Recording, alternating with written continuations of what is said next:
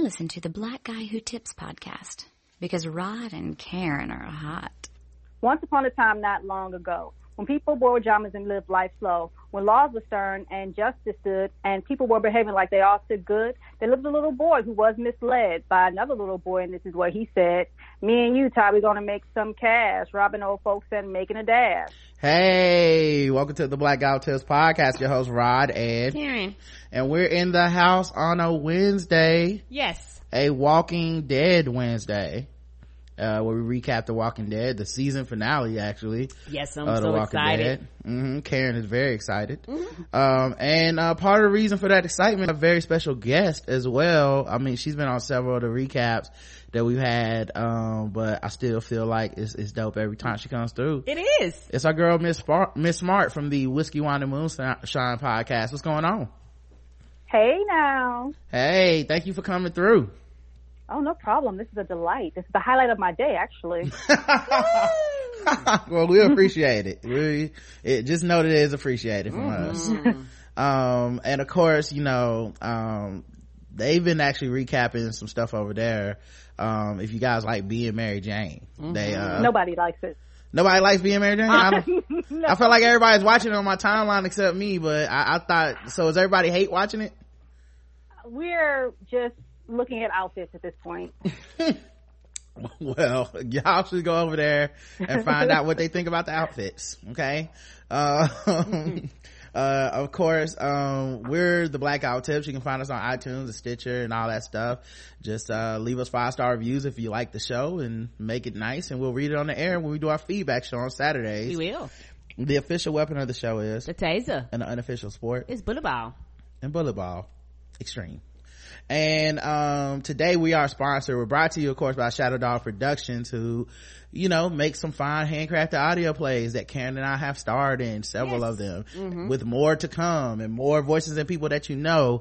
But if you want to check out our old stuff, it's all on Spotify and Tidal. You can just search my name, Rod Morrow, it'll come up, or you can do like search the title. Sunspot and Other Ratchetness is the name of one album.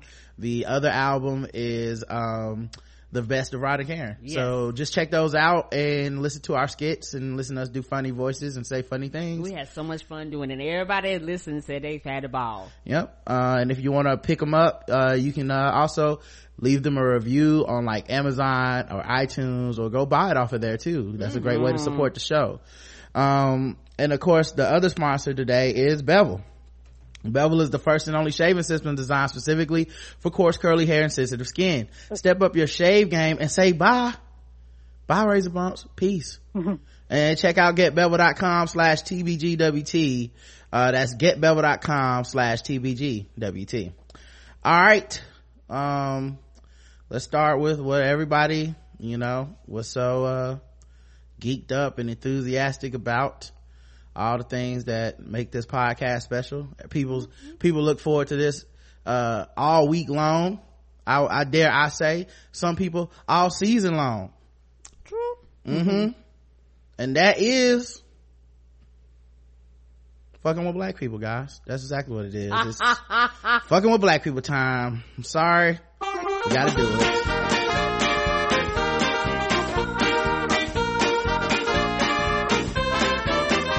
We're just fucking with those black people. We're just fucking with those blacks. We're just fucking with black people.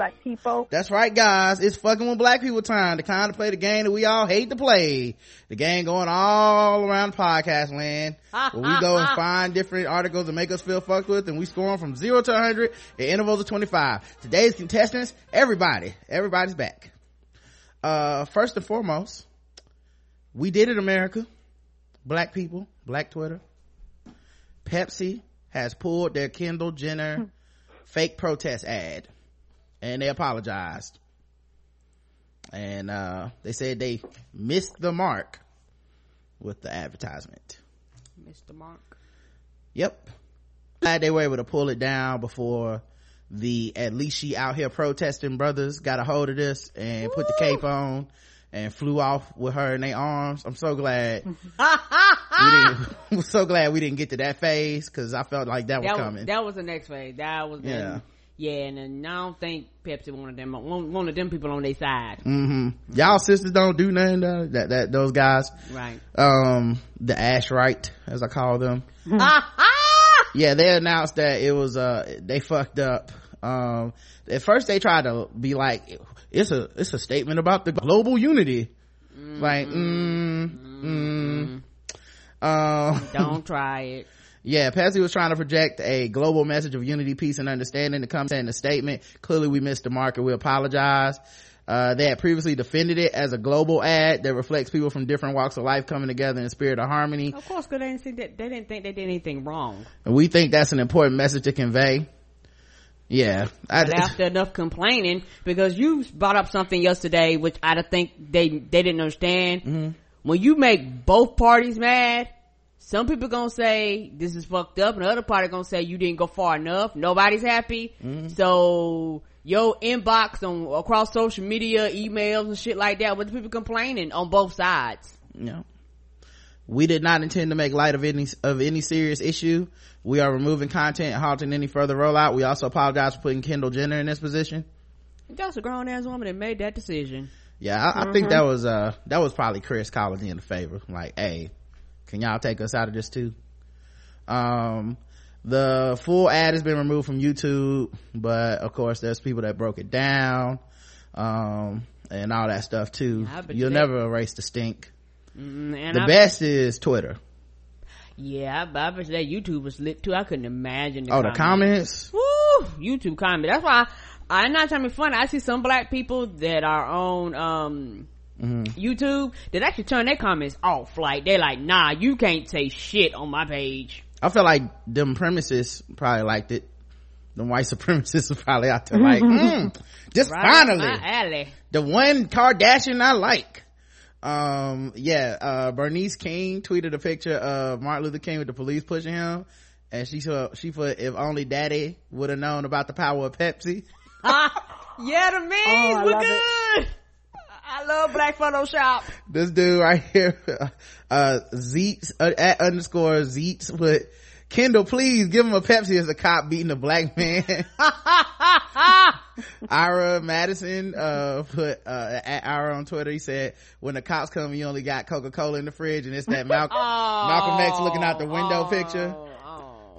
Negroes, you guys are so good. I love us.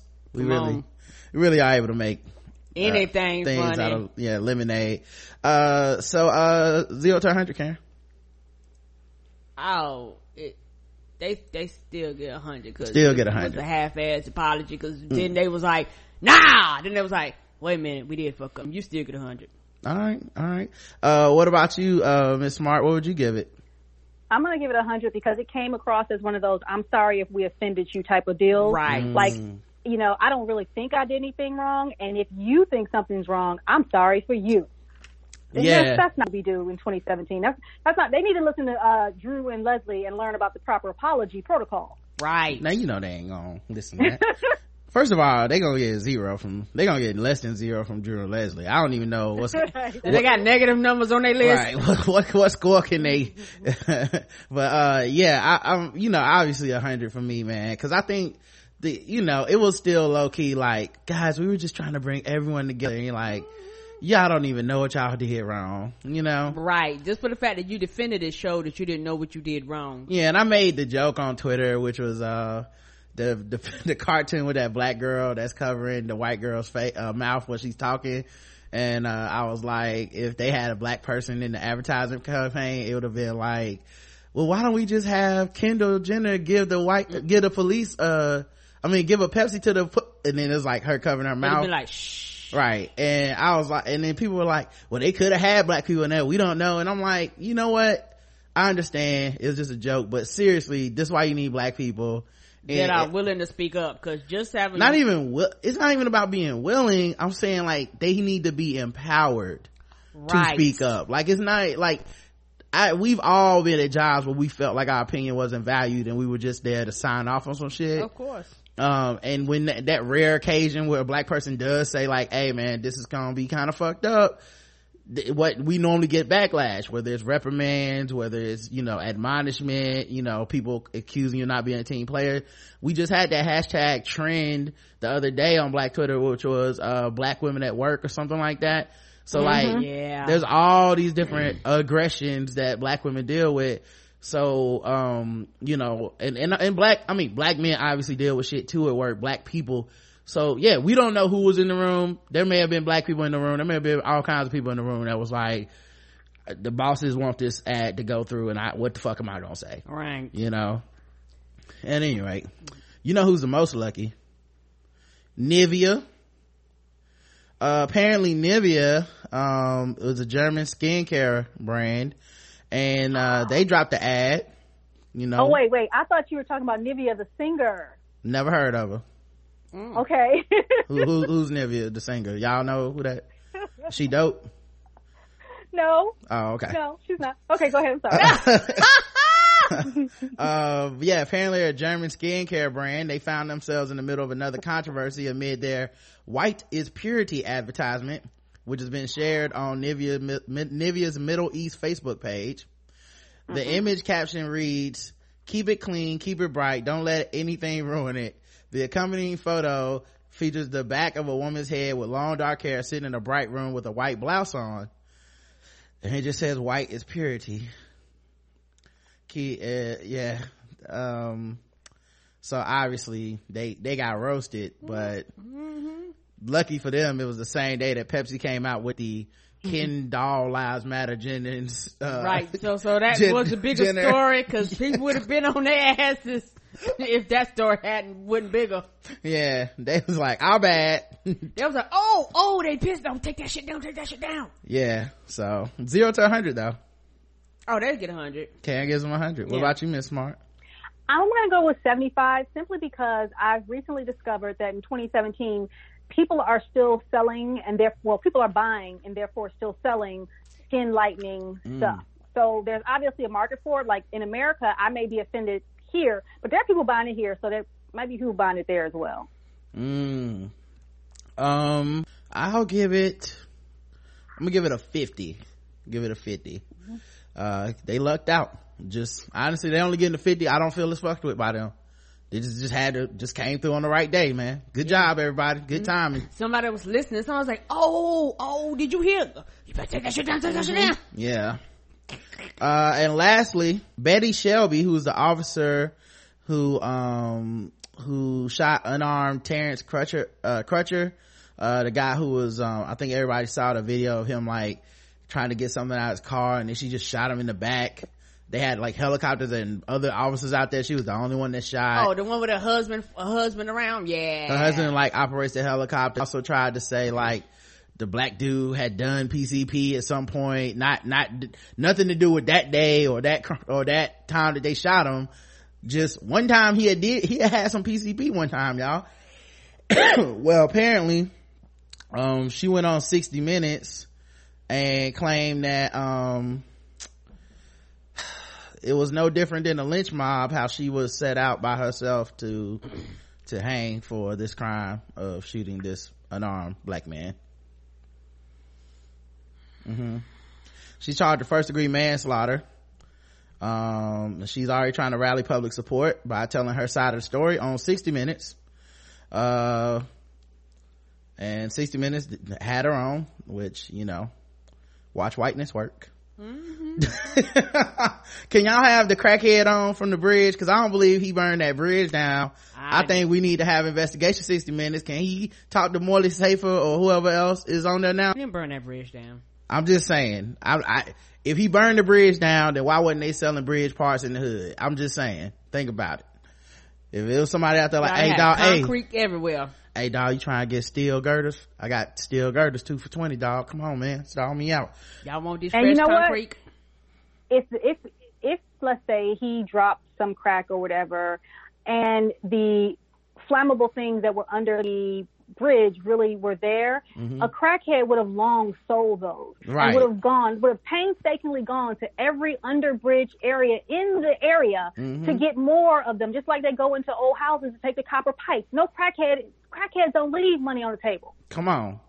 If he was burning bridges, he would have been selling suspension beans and shit. Like it. Listen, dog. Crackheads burn bridges. I do agree, but that's with friends and family. It don't burn bridges with just the community, the commuters of the city. That doesn't even make sense. Because in the crackhead mind, if I can burn it, I can sell it. This don't make no sense. Like I'm like not trying to be funny. Like that's why I was like, no, he did not do that. Yeah, I mean, in all seriousness though, I mean, if something happened where there was a fire, you know, because they like melt the stuff down for copper and shit, it still seems pretty negligent. However, that stuff was stored, that could happen. Even then, it seems like it's just gonna go away. Is the whole point? Like, crackhead did it. We can throw the at him and forget about this. It's like, well, something had to happen that why was it possible to do this? At any rate, back to this though. She's charged with manslaughter. Let me see if I can play this video of her talking to 60 Minutes. Yeah, she basically is trying to get support. Here's a 30-second clip. Is it showing on the screen here? Okay, cool. Let me make it bigger. Oh, just take your time, Twitter. Don't. There's no need to. Nobody's in a rush. All right. Well, I'm sure it'll start playing whenever. Media couldn't be played. Fuck out of here. Why couldn't the media be played? All right. Let me try refreshing. Give me a second. But yeah, she 60 Minutes apparently posted a whole bunch of clips anyway online, because they be see, that's the thing they do too. Like, they'll interview you and they know you fucked up, and they'll do the whole interview with like sincerity, like and that's okay, that's what happened, okay. And then you shot him because you had to. I understood. Yeah, self-defense. Man, they will put that shit on the line. Like, look what she said, y'all. Look. About them clicks. Talking about lynch mob, y'all. This bitch crazy. Anyway, see us at 7, 60 Minutes. We'll see you after the tournament games, guys. Yeah, so she refused to admit here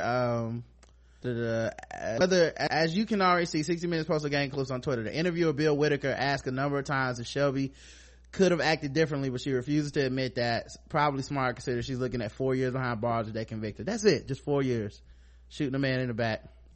She's asked if she could have perhaps shot him in the leg instead, and her response is, I'm not trained to shoot in the foot. We're not cowboys. What? Are you trained to shoot people in the back? You're trained to listen, I'm trained to kill, even on accident. I'm a deadly motherfucker. You do not want me with a gun is what I'm trying to say, ladies and gentlemen, because I will kill your ass. Okay. Well, a dead victim can't tell a different story though. So I mean, outside of empathy, if you take empathy out of the whole equation, it kind of makes sense. A dead person can't refute your story. Yeah, that's why it's always death, because people that survive is always a problem. Even with no cameras, even with cameras, if someone's dead, people lose empathy for the person being dead.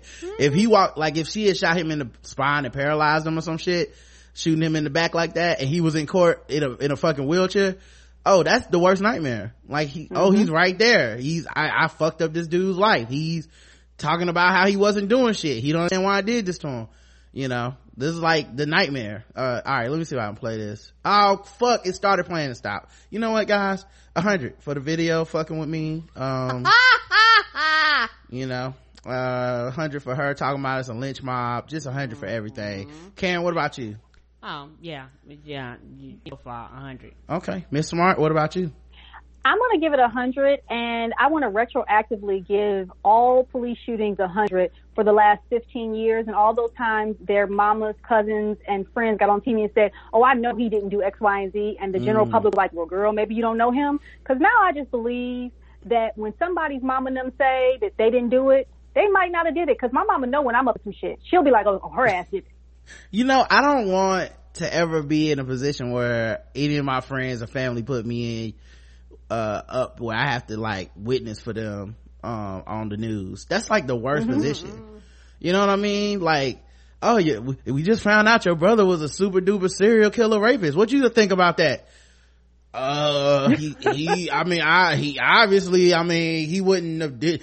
That's not the Rodney I know. Like, there's not so much you can say, and if you do know you got that kind of creepy ass brother, you can't say it. Like, your family been covering that secret up your whole life. Well, you just in the rock and the hard place. You got to sit up there and lie to the people. Just don't put me in a position. I feel like I'm gonna tell the truth, and there ain't nobody gonna fuck with me in my family. We're gonna be isolated. Like, you know what, man? That nigga did be, man, he will be looking at me kind of crazy sometimes. Shit, he might have did it. They're gonna be like, Karen didn't want to talk to the news. She ran them off. Yes, fuck you in them cameras. Yeah, I don't want to be that neighbor that has to be like, cause a lot of times them neighbors be like, he was quiet, he never bothered anybody. And people be like, nah, they need to tell the truth. What if that nigga get off and he just come back home? Now he know me from the news as the neighbor that was like, that motherfucker did it. I don't care what happens. But I was specifically talking about the cops. Now, we know Uncle Robert probably did molest all them girls. Mm-hmm. We know that. Mm-hmm. And what the cops I'm even more scared of. Cause it's a big chance they gonna come home. Start talking all that shit. He always seemed dirtier than me. You had to see his ass at Thanksgiving, man. Shit. He's like, I did get convicted. I did 3 months. So I'll see you at Thanksgiving, motherfucker. All right. Let's get into what everybody really wants to hear. Let's talk about The Walking Dead.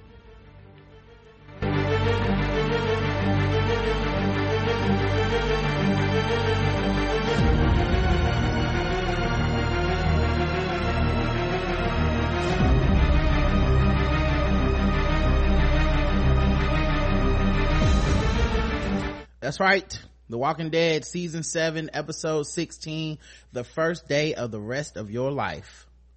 It was directed by Greg Nicotero, who also directed The Day Will Come When You Won't Be and The Whale. So it seemed like Greg only tried to do certain, like, maybe he rocking the road. Okay, I'll see you, Greg. You try to slide in and take the good ones. Yeah. And I'm trying to find, cause he don't do them that often. So when he does do them, it's always an emotional one or one that's highly action packed. You know what I'm saying? Like, he really don't do, I'm not gonna say the lulls, but he don't do the ones where they're actually doing like story building. The only one he did that was kind of a lull was Say Yes. The one where Rick and Michonne was out there chopping each other's ebony and ivory cakes to smithereens. Correct. That's the only other one. It got 11.3, so it had an uptick in ratings. Probably because the last 2 weeks episodes have been good. Yes, they have. And I think people have been trending back towards it. They finished well with this series, in my opinion. People know season finale too. It is season finale, yeah. Yeah, and then they knew it wouldn't be like the last season finale. Cause they was putting all them fillers out like, hey guys, we promise it won't be a cliffhanger this time. Everybody's like, okay. Everybody's like, no shit. At any rate, what'd you think about it, Karen, overall? I loved it. Karen loved it. All right. Miss Smart, what'd you think about it? I thoroughly enjoyed it. All right. And for me, myself, I loved it, man. This is why, you go through all the heartaches and pains for this right here, man. Like, they really delivered, just knocked it straight out the box to me. I watched it twice. Like, it was artfully done. The way they told the story was just smart. Honestly,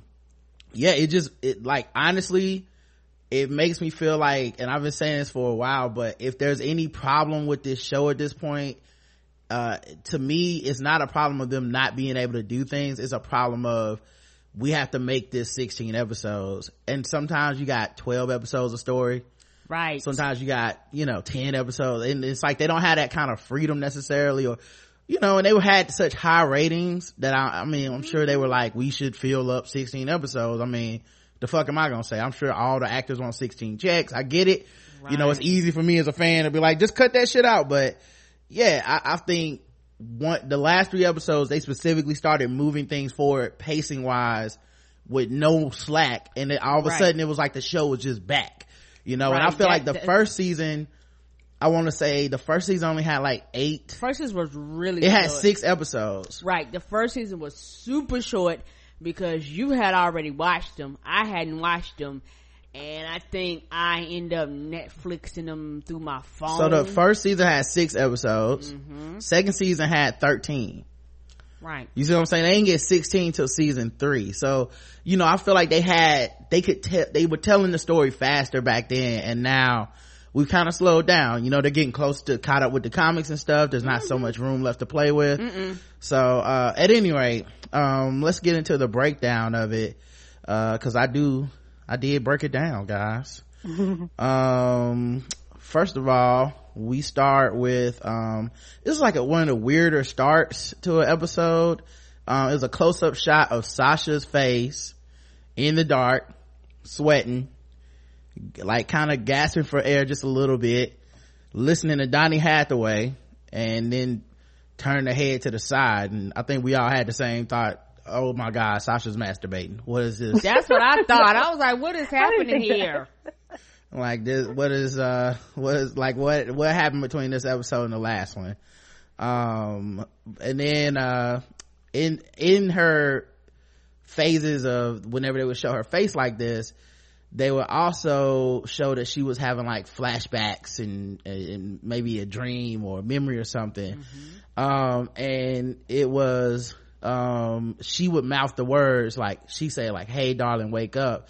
Then they cut to this flashback, and it's her and Abraham, and it's Abraham saying, hey darling, wake up. It's this conversation apparently they had previously, and she's remembering it. And she does wake up, and then she kisses him dead in his mouth, like right all up in that mustache. And she asks him, are they back? And he says, not yet, but something's wrong with the baby. We gotta help Maggie. And so now, like, I'm assuming this time period is right before they took the trip to Hilltop, when Maggie was having something like the placenta was detaching from her wall of her uterus or something. Shout out to health class. And so they had to make that emergency trip to Hilltop. And this was right before that, when they were like, when everybody gets back, we're gonna put Maggie in this RV and we're gonna go up there. And cause she needed to go see the doctor, and they didn't have a doctor anymore. And even the doctor they had, Denise, was not a pregnancy doctor. She couldn't. She wouldn't. She would have been looking through the manual and shit. How to deliver baby. Hold on, let me Google babies. Hold on one second, y'all. And so Abraham told her, I'm going with them, and Sasha said, I don't want you to go. And right when she was like, don't go, it cut back to the present, and it's Sasha in her cell, the room that she got to be in. And Negan comes into the cell, and he brought her he had like a plate that had a cover on it, and he told her that he's gonna let her live, but they gotta fix this shit with Rick and them. So they gonna go visit Rick, and a couple people gonna have to die, but it's a good day because we gonna solve some shit. And she asked him, what do you need from me? And he was basically like, it right after she asked that, it's cut to this other flashback, which was Sasha and Maggie sitting on a log looking out into the sunset. Okay, now when that happened, I was like, I don't remember this shit. Are these niggas in heaven? When did this happen? Like, it's such a random thing to flash to. But you know, you figure out this stuff. I figured out some of it later. So then in Alexandria, Dwight has Rick's gun pointed at him, because last time we were in Alexandria, Dwight was in the cell that Morgan built, and he was like, I just want to help. And Rick was like, put out his gun, was like, you want to help? Get on your knees. And I'm like, what are y'all about to do to this nigga? Right. Like, I didn't know Alexandria got down like this. I'm trying to tell you, we about to do what's happening. Right, even Negan doesn't do this, Rick. But yeah, so they still got the gun pointed at him, but he basically was like, look man, I want to help. And he's like, you want to help us? And then Tara was like, you killed Denise, she was a good person. She was, you know, like trying to explain, like, you took a human being away from us, and now you over here talking about you want to help. Right. And then he was like, I wasn't aiming for her, which, you know, I understand. I mean, one of his eyes is permanent press, y'all. Okay. He can't, like, I could understand him not having the best aim, y'all. If you get half your face ironed, maybe your aim won't be the best, most precise with a fucking crossbow from 50 feet away. A little starch to it, gotta straighten out. I thought it was a good excuse. Plus, I remember when he shot Denise, he told Dwight that he was aiming for him. When Dwight was like, you killed her, and he was like, if it's any consolation, I was aiming for you. This fucking crossbow is hard to work, bruh. Right, and she just happened to be in the way. How you shoot this shit with all that hair in your face, Daryl? That's the real question. Right. But yeah, so Tara's telling him that, then Daryl like slams this nigga up against the wall, and he's like puts a knife right to his face, and he's like, I should kill your ass or whatever. And then Tara was in the back like, kill that nigga, Dwight. And I was like, damn, Tara took them guns and went total fucking savage. Like, she out here telling people you know what, that's what you need, Miss Smart. You need it to survive. But yeah, she went total savage. She was like, kill this motherfucker. Cause and I think she got to the point where she doesn't care anymore. I think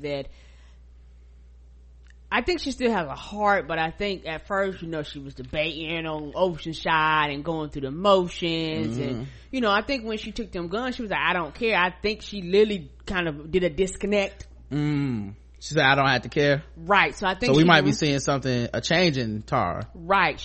I really truly think she did a disconnect, and this was kind of them showing her, because before, and I'm trying funny, she would have told him not to do it.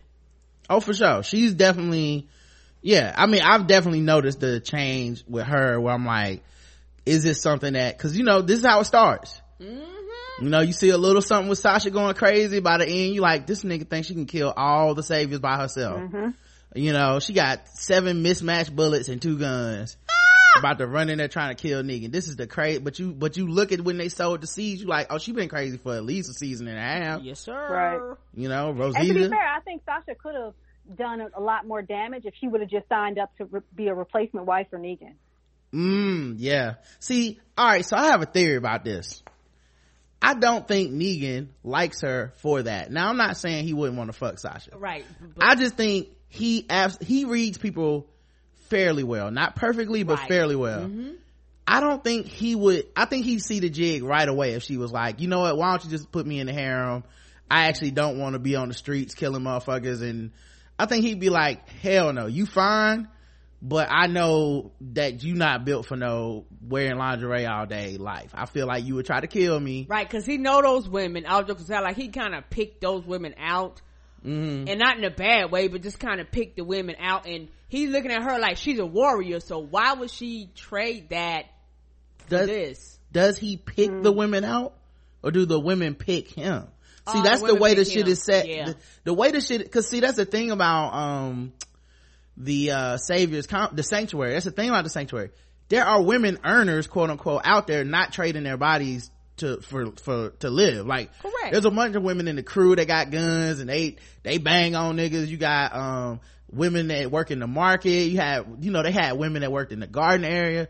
Some women decided, like, look, if I can just fuck this dude, all I gotta do is drink some shit, and he ain't gonna, cause he don't even, like, none of the women in his harem even get harmed.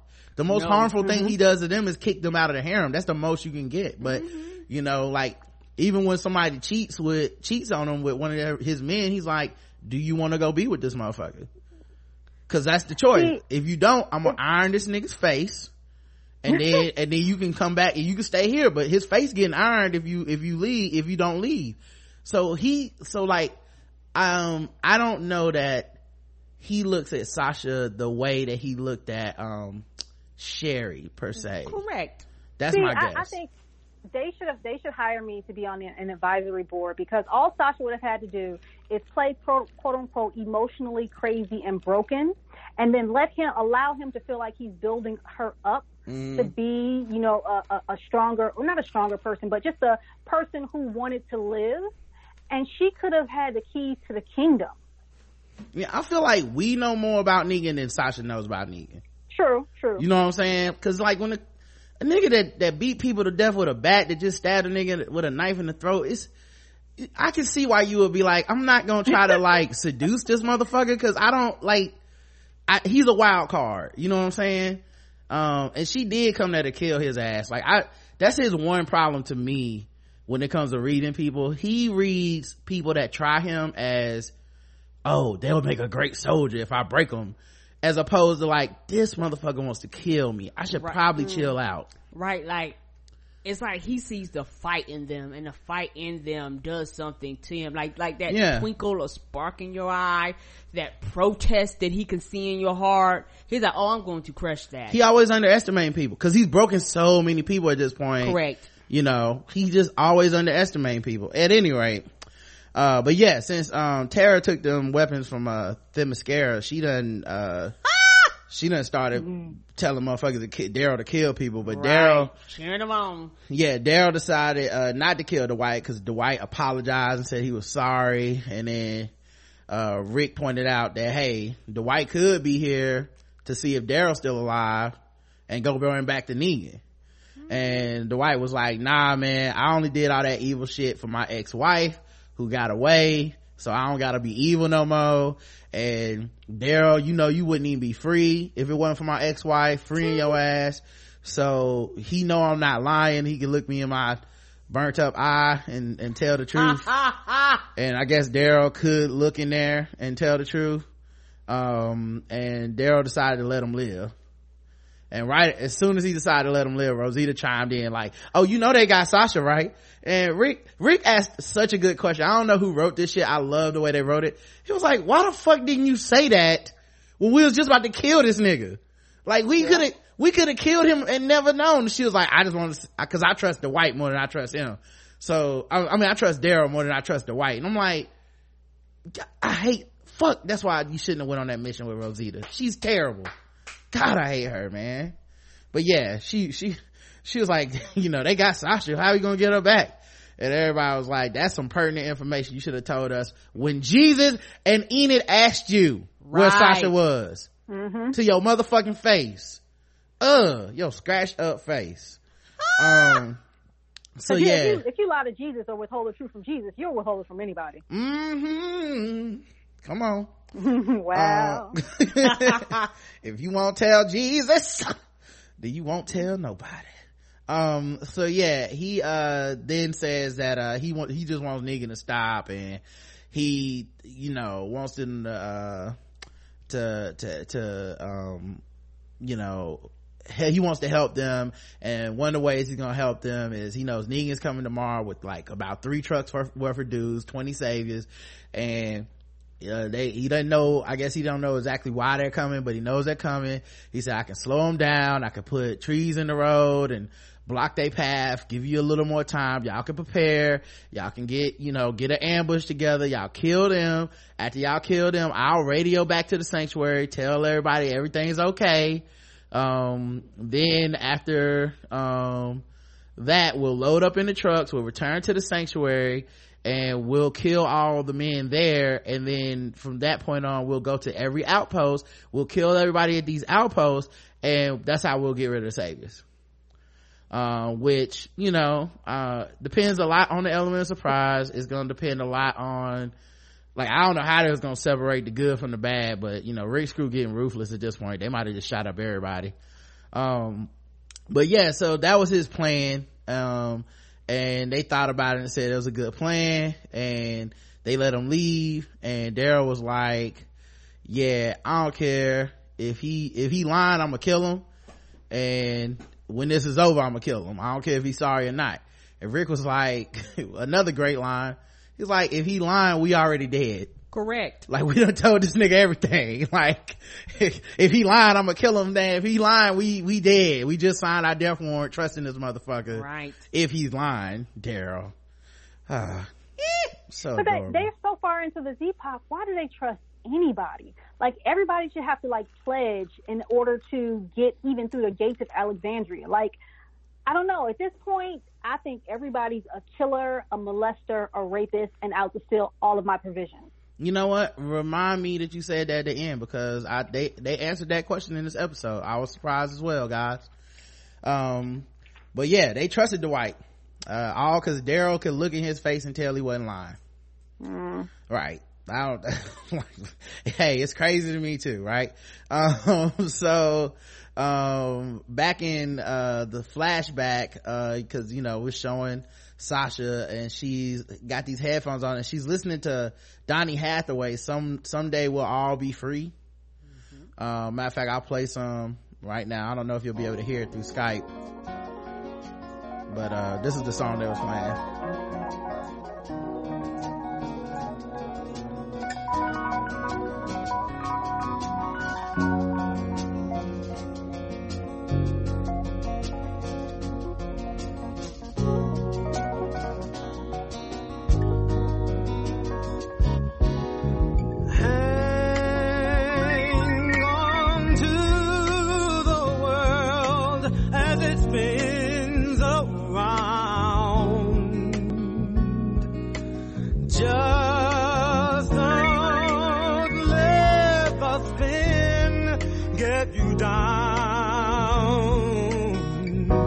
What black person is on the writing staff, guys? Who picked that song? That's what I said. What black person did this? No white person picked that. And that's a beautiful song. It's like, what song would a black person listen to? Who iPad did they pick? I know the answer. I know the answer here. It was a black person who had matriculated at Howard with Donnie and had risen up the ranks.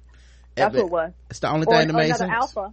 He was also an alpha. So, yeah. It's the only thing that makes sense. Yeah, makes sense. I'm with Nina. I think one of the black people died and they were like, look, this is the only iPad we got, first generation. They definitely stole some nigga's iPad. Like leave it to Eugene to figure out how to charge a dead iPad in the first generation, in the Z-Pop. Yeah, I don't feel like I feel like he took that shit out, figured out a way to replace the battery, recharged it, made it solar powered. Like, that motherfucker is a genius. Yes, he is. And he got the first generation, the one like a brick, you could hurt somebody with it. Yeah, it still got the wheel on it and shit. It clicks, click, click, click, click, click.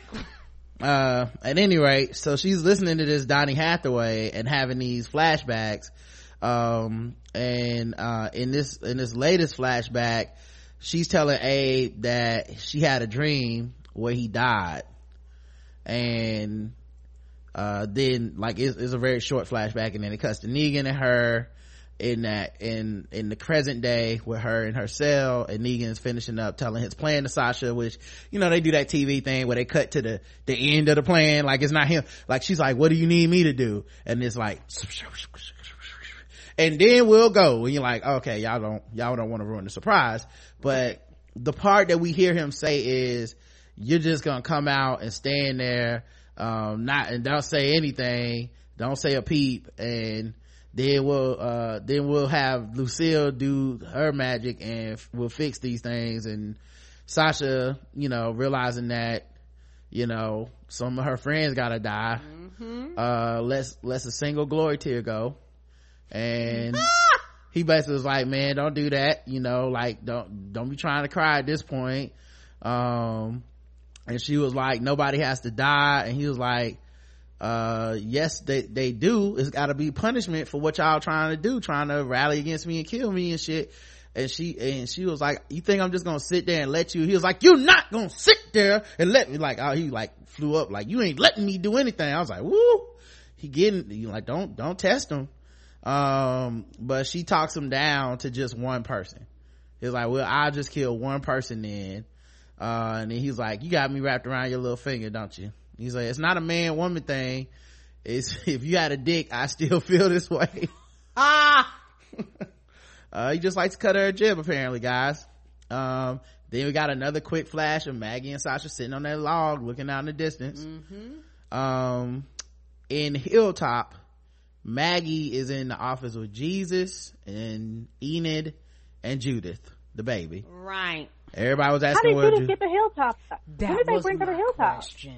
My guess is either they brought Judith there before last week's events, when they all had went to go to Oceanside or whatever. Okay. And they knew nobody was gonna be, because we were all asking the same shit. Who the fuck is watching her and Alexandria, and it makes perfect sense that they would have taken Judah to Hilltop before going to Oceanside and had Maggie watch her there or something, right? Because nobody, like the whole town was gone. Yeah, just all the extra was, I guess they could always write it in that any of the extras had her, but we know for a fact she was definitely there this time.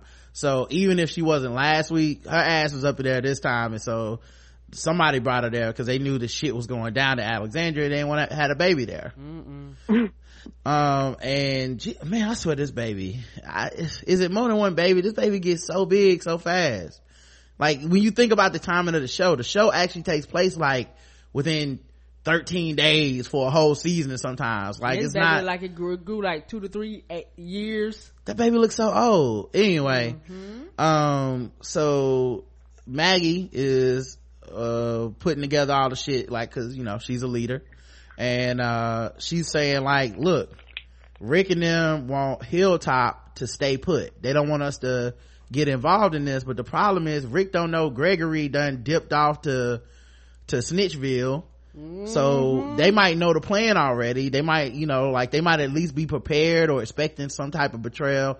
So the saviors, in Rick's mind, the saviors think they control Hilltop, and she's like, that we don't know that that's true anymore, right? So since she's gone, since Gregory's gone, she's like, I gotta figure out what to do. This is a tough decision. Yeah, she ended up having to be the leader because he was gone, because when nobody else gonna make that decision. You know what? She was already leading. That's true too. It's that thing. She was already leading, and Gregory knew it, and he saw the writing on the wall, and that's why he got why the getting was good, in my opinion, because he knew. Yeah. So then she's like, yeah, I'm gonna I have to make this tough decision about whether we go to support Rick and them right now. And Jesus was like, if you're gonna do this, you need to figure this out right now. Ena was like, let me take Judas outside, and Jesus was smiling. And Maggie was like, why are you smiling, basically? And he was like, because you have to make this decision. I don't have to make this decision, but you do, and I have faith in you to make the right decision, whatever it is. Because Jesus don't want to be a leader, you see. Because when Jesus is in your life, he's not gonna tell you what to do, okay? He just gonna support you with his infinite love no matter what decision you make, okay?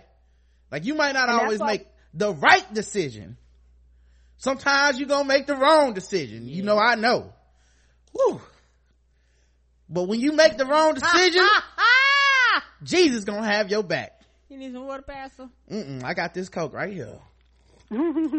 But yeah, so Jesus was smiling and shit, and she was like, all right, I gotta think about this. And then they cut away from her mid, while she's still contemplating what she gonna do.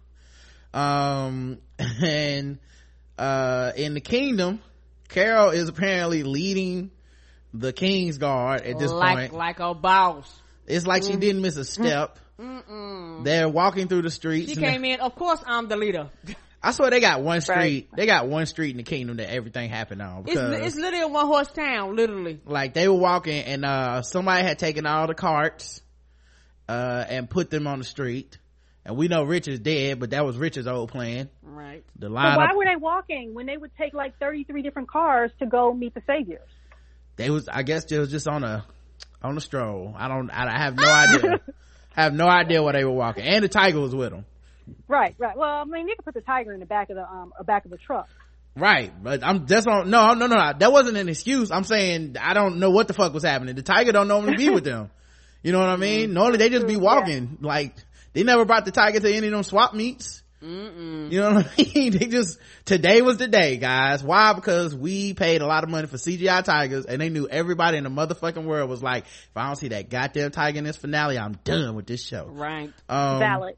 So they had the tiger out, and they was walking with the kings. You know what the thing that when I rewatched this, the thing that struck me, just made me laugh so hard. They have bannermen. Like, they carry banners. Like Game of Thrones. That is so fucking inefficient. And Jerry was literally holding his banner with one hand and his gun with the other. I was like, if this shit pops off, nigga, you better drop that banner and get the cabin. Making yourself a target. Oh my god. Like, what's the name of that place that you can take kids to when they do like some medieval times. Yes, like medieval times. It is medieval times all up in there, dog. It's so that's so fucking silly, man. Yes. Like the Kingdom is low-key my favorite group because it's so stupid. Like they are so fucking stupid. It's like a bunch of nerds got together and was like, we can finally do it, y'all. We can LARP forever. You know what I mean? And the government can't stop us and nobody can tell us it's dumb. It's so stupid, man. But I you know, it's that thing where I almost sometimes I think to myself, like, I wish The Walking Dead did more silly shit rather than less. Right. Because if we're gonna have a zombie apocalypse, why can't we have a werewolf? You know what I mean? Like, you got a goddamn tiger. Like, they're not gonna do it, obviously, like, but it's sometimes I just wish, like, there was a world where they were like, they took the zombie apocalypse serious for like 6 seasons, and then people were like, I'm getting kind of bored of this. It's the same show over and over. And then somebody was like, yeah, aliens. Now what, bitch? You know what I mean? Just like fuck everybody's head up just 1 week, just like a motherfucker like teleport down into the middle of it. You're like, what happened? When did these powers come about? You know, but everybody, knowing most people, y'all would stop watching. But that's when I would like be like, now you have my interest. But well, they started with that when they with the whole Glenn under the dumpster trash can thing. I mean, that's when I was like, oh, that's fucked up. That would never happen. I was like, well, wait a minute. I'm watching a show about zombies who actually have, you know, muscle control and are obviously very strong. So I'm not in a place to make logical assessments. Oh yeah, it's the most convenient zombie ass show ever. Like, whenever people be like when I talk to people and they'll be like, I don't like the show or whatever, and they'll be like, yeah man, because like sometimes zombies do this, sometimes they do that. I'm like, yeah, I get you. Like, I mean, it's only what the story needs. It's all fake, you know what I mean? I'm not gonna argue with you that it is pretty fucking convenient. But yeah, of the groups, the Kingdom seems the most of like they got freedom. Like, oh, finally. It's like people that had worked in cubicles their whole life but went home and played World of Warcraft, and then they finally was like, listen guys, if the Z-Pog pops off, bring out all your costumes. We know you made them at the house. Everybody from my guild is meeting up in Virginia, and we are going to take over medieval times and call that shit right. I know a friend, he got a tiger. We gonna like, bring your outfits, we know you got them. It's so ridiculous. Anyway, these niggas literally had banners in their squad with a tiger. It's so ridiculous. All right, that's why it's great. Yeah, I mean, I already know people getting defensive, but I'm not even shitting on it. It's just funny to me. It's so funny. Yeah, if you're gonna be over the top. So they're, you know, they see this, and Carol's like, she sees the car, she's like, guns up everybody, you know, like she's running shit. She got like the full like armor, quote unquote, you know, the Huffy armor. I'm surprised they ain't show her like her stars. You know how it is in the army, how they show like your stars and stripes. Yeah, she's definitely General Carol at this point. So Carol's like, hey, you know, squad up everybody, and they see the cars blocking the street, and they're looking to see who could have did it, you know, because last time it was obviously Richard or whatever. And Morgan rolls out of nowhere with his spear, and they realize, oh, Morgan did this shit. And they're like, what is it? Like, Carol puts it together immediately, like, this is a trap for the saviors. Morgan was gonna catch the whack saviors, you know, the saviors light, the MBDL of saviors, the second string. Yeah, the second string, not the starter saviors, but no, not the starters, you know, like this the Ivy League saviors. He was gonna catch them, and like, I guess on the way to the swap meet or something, the amateurs, and ambush them and kill them all by himself with just a spear, no gun or whatever. And Carol's like, well, did you already kill some? Because he had, you know, his face was a little bit scratched up and he had some dirt and blood on him. He was like, no, this is from walkers. I hadn't killed any. She's like, good, because you was gonna fuck up an element of surprise. The one thing we have on the saviors is they don't know we ready to kill these motherfuckers. Right. And then Morgan was standing there, and Zeke walked over, and Zeke had, by the way, when Ezekiel does this, where the fuck does the tiger go? Cause like, do you just like hold my tiger? You know what I mean? Like, no, nigga, no, that's your tiger. I don't know shit about no tigers. You think he give him the leash? Yeah, I'm not tiger sitting no motherfucking tiger dog. That tiger goes wherever you go. Yeah, it does. But yeah, so Ezekiel, like, you know, hold my tiger, Jerry, or whatever, and then he walks over there and they have like a brother in distress moment with him talking to Morgan, where he's like, man, you really just gonna throw your whole life, everything you done rebuilt, you just gonna throw it away right now because Benjamin died, and go and kill these motherfuckers by yourself? Why don't you join up with the group? And Morgan's like, because I don't want to join up or whatever. And Zeke is like, so you wearing Benjamin's armor for yourself, or you wearing it to honor Benjamin? Because Benjamin believed in the group and he believed in joining up and all that shit, and then that broke Morgan down, and he joined up because that's what Benjamin would have done. So yeah, but Benjamin was like 14. What the fuck did he know? Like, I don't know. I feel like that wouldn't work, and I don't know. I wasn't a fan of Benjamin. You didn't like Ben? No, I just didn't see his.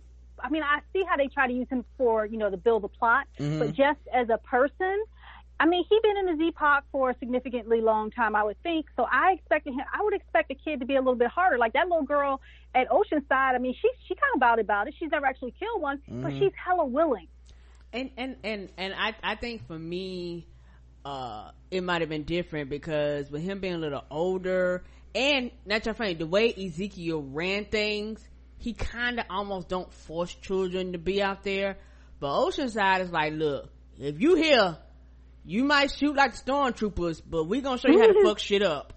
So that little bad girl Rachel, she was raised to be ruthless, and the thing about that is that there got to be a balance. She would, you know, it's like kill everybody, but she hasn't got to the age where you can apply empathy and all these other factors. She hadn't thought that whole picture out. I mean, every group has their niceties, right? I mean, even the saviors, you know, nigga bring you smiley face pancakes sometimes, you know, it like positive things can happen or whatever. But the thing with Benjamin that I guess for the show's purposes, whether it worked for people or not, is that he's so fucking sweet.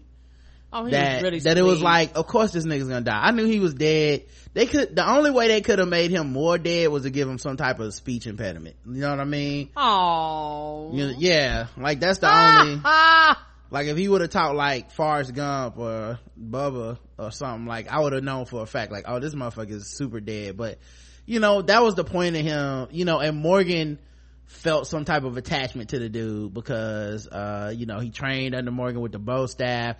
That was the only person Morgan really talked to, you know, with conversations in the cafeteria. Even when fucking Morgan and Richard were beefing, they had the conversations revolved around like, oh yeah, Benjamin and whatnot. So I mean, I felt and then also that Huffy armor was so tiny on Morgan that only love could make a black man look that damn stupid. Like it had to be. It was tiny. I'm sorry, what'd you say? Oh no, I was saying it was tiny and it accentuated Morgan's knock knees. He has the same knock knee built as Ice-T. It was nothing. Yeah. I mean, look, wasn't sexy. It wasn't very sexy. It wasn't. And another thing that marked Benjamin for being dead is that he tried to befriend Carol, and children that befriend Carol, it's a bad sign. You end up dying. Right. First her own little girl, then the other two little girls. One of them had to watch the flowers. Yep. So, you know, Carol was like, I don't need no new friends. The other little boy, they got ate like a the other one, they got ate like a Hershey Kiss. What was his name, like Sam or some shit? Yeah. So, you know. No, you right, Karen. When, she was like, beat it, I was like, oh, he gonna die. Yep. So, Morgan does decide to join up. And, in Alexandria, the Junktocons arrive, and dump trucks. That would look like they was in. Yeah. You can tell when they pulled up.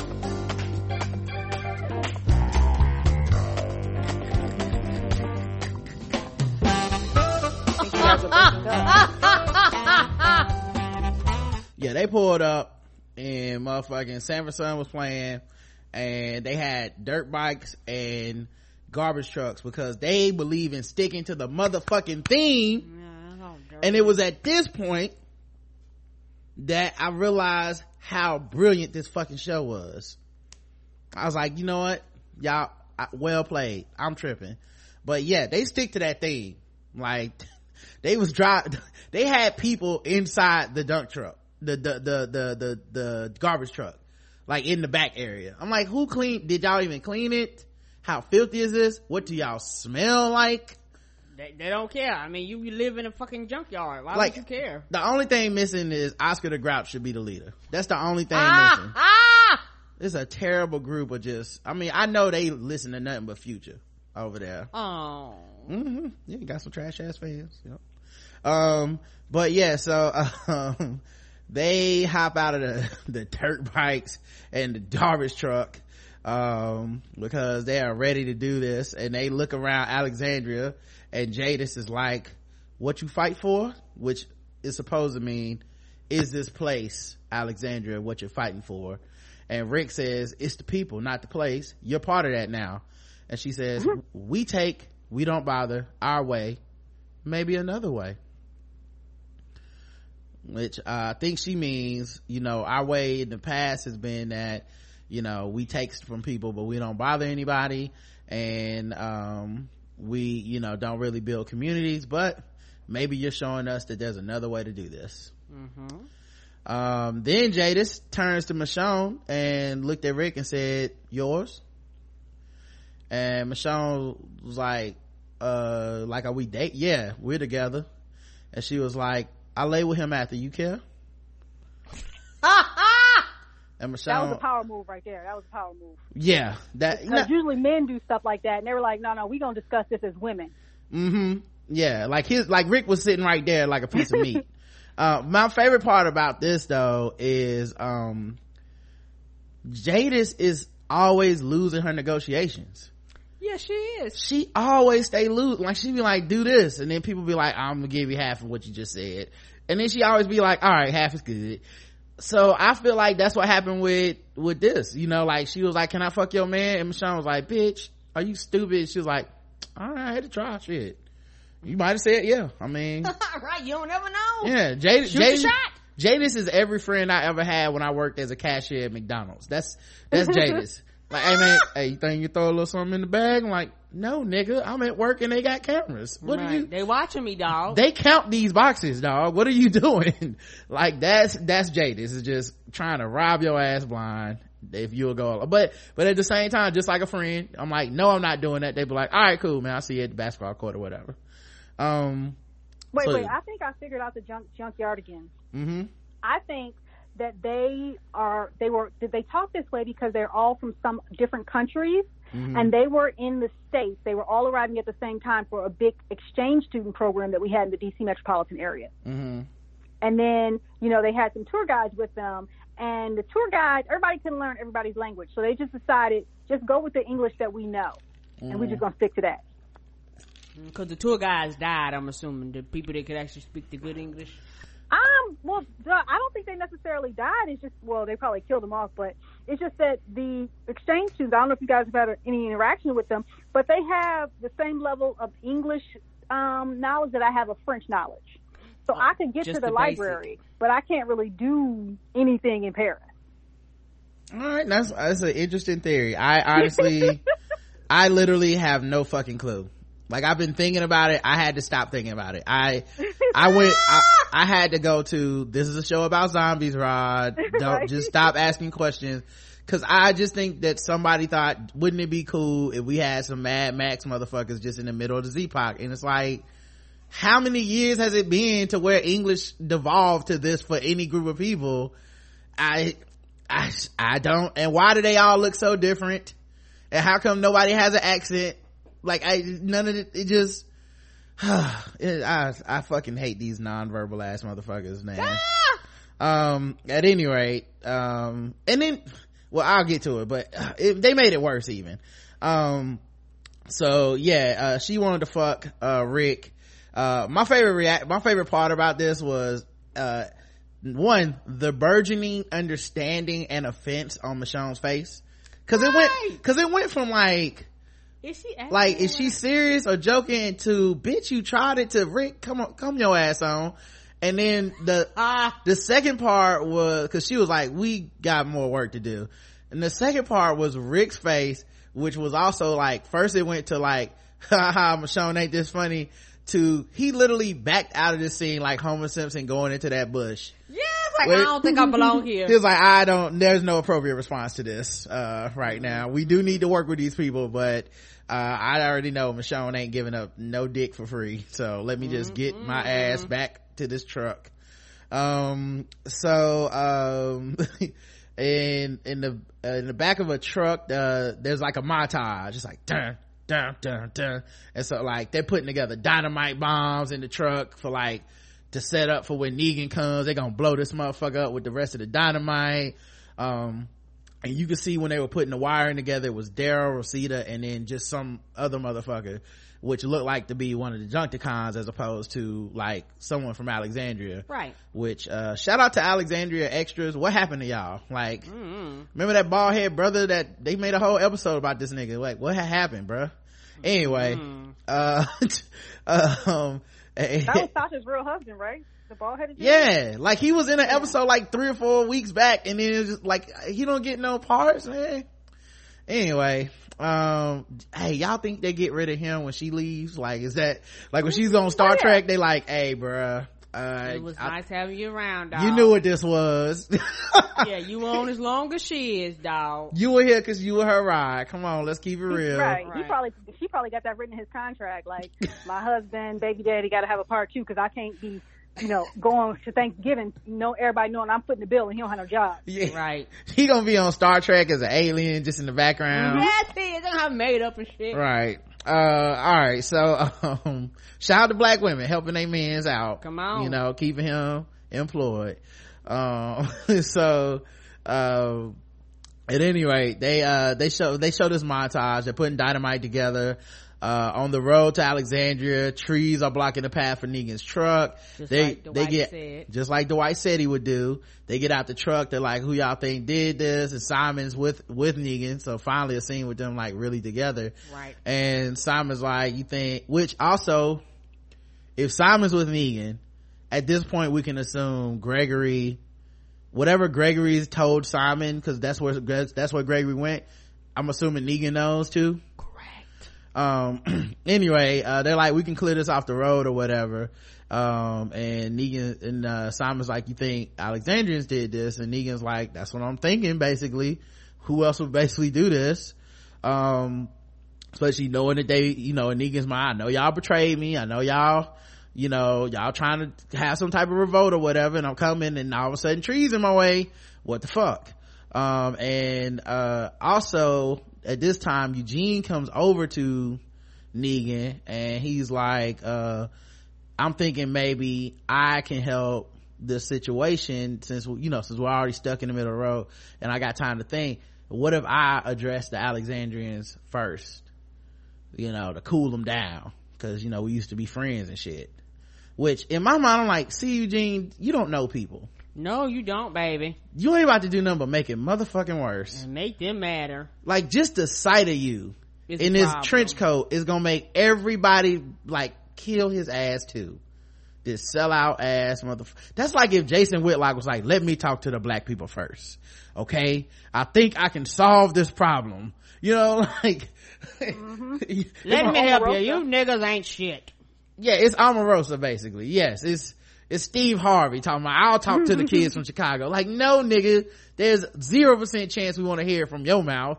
But here goes Eugene thinking he can work the shit out. Come on. What a fucking idiot. To be that smart and that stupid at the same time. Correct. Well, what type of organization does do the Saviors and not Hilltop, the Kingdom have, where these new people can come in and like skip several layers up the organizational chain? Like, there were no from within promotions, like you just coming off the street and now you second in command. Yeah, like it seems that your skill set defines your value to Negan. Correct. Like, I bet you, like, back in at the Savior's place or whatever, I bet the brother of Dr. Carson, the one that's there now, like that motherfucker probably walked in and got Dr. Carson's old room. Right. You know, he probably like walked right in the door and was like, oh shit, We're on Easy Street, and it feels so sweet. 'Cause the world is but a treat when you're on Easy Street. seriously, they're probably in there Fraggle Rock dancing to Easy Street. Not Fraggle Rock. Like if you got some skills, I mean, listen, for Like, all you the shit skipped the people talk, line. all the shit people talk about the Saviors, if you got some skills, that's the place to go. It's like, what do? Oh man, I build suspension bridges on Easy Street. Come on through. You know what I mean? Like, As long as you don't cause no problems, you good. right. Like, I mean, if you just like an IT guy, I mean, you fucked. Right. But That if, requires electricity. if you like majored in welding at a trade school, nigga, that's a place for you. Call 1-800-CONNECTION. So at any rate, man, they also in this montage, they show Tara moving cars into the roadway. They show Michonne on a sniper perch with one of the Junktocons who look kind of like Ronda Rousey, and she's like, you ever shoot one of these sniper rifles? And she is like, I can't even remember what she's, something like, you know, yeah, whatever. And then Michonne was like, well, I'm gonna go to this other perch, you stay here.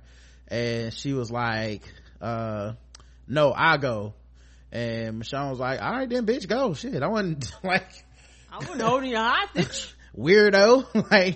like go to, okay, well, you go to your spot. Either way, we gotta split up and go to different spots where we gonna snipe these motherfuckers. And she was like, right before the woman left, she turned around and was looking at Michonne. We could see her face, but Michonne couldn't for a second. And then Michonne turned around and she was like smiling at her, and she goes, we win, with a real creepy face. So creepy. It was creepy as hell, y'all. That broken English. Then Sasha, we cut back to her listening to that Donny Hathaway, and she had another flashback with Abe telling her that they were gonna go out there, and he's like, you know how this ends. And they show her, like, she physically says, like, you know how this ends.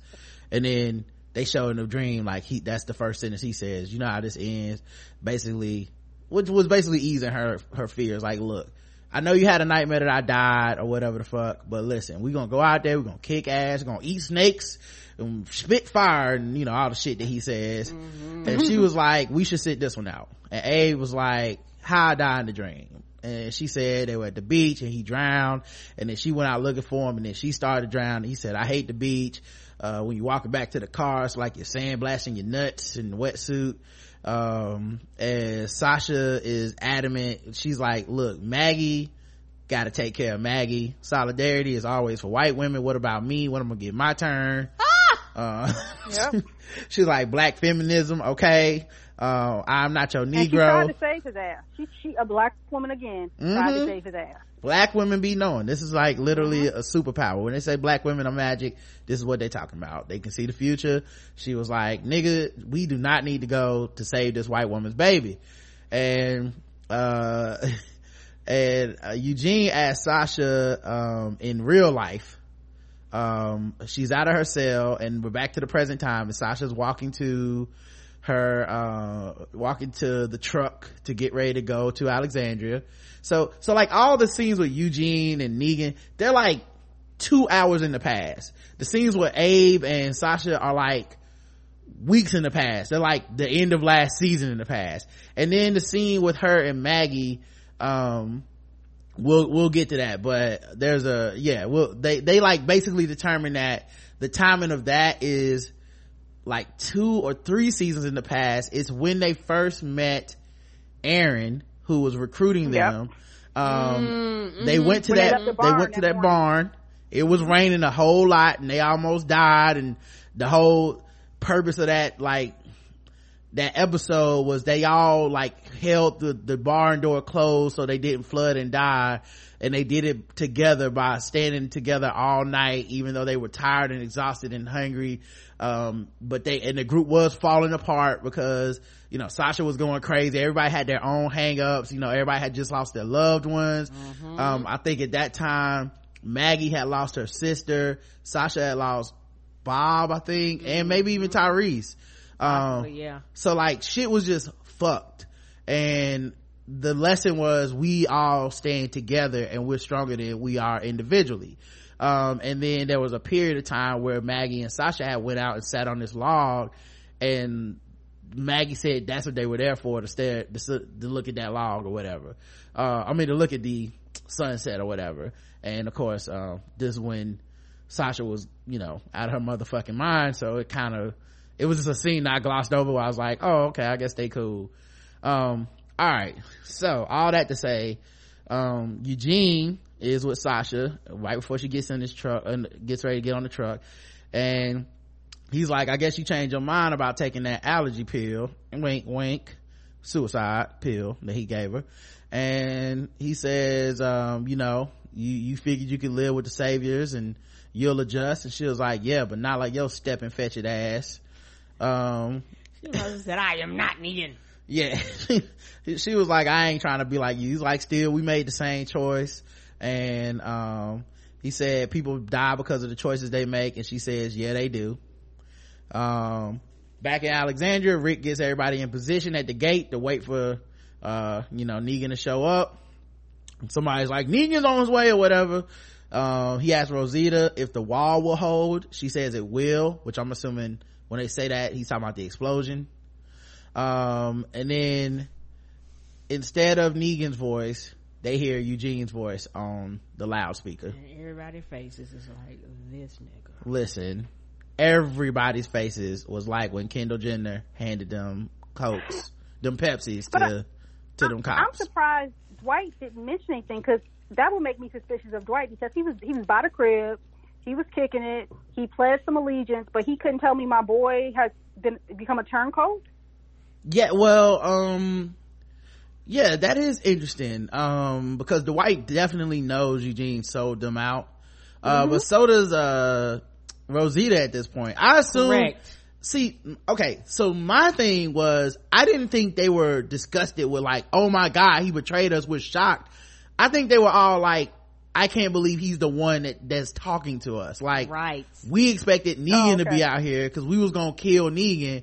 Of course this dumbass motherfucker wanted to come out here instead, which fucks up our whole plan, because now we about to have to like either not kill him because we know his ass, or if we do kill him, we gotta kill this motherfucker, which is fucking up the plan. Like, it was such a, for Naruto fans, it was such a Orochimaru moment. Okay, I was like, what the fuck, man, why can't this nigga die? Like, why can't he die? Honestly, when Eugene got out the car, it felt like Lucy with the football, dog. And just, Alexandrians are just fucking Charlie Brown again. I was like, here they go fucking it up again. God, I hate Eugene, man. He the worst.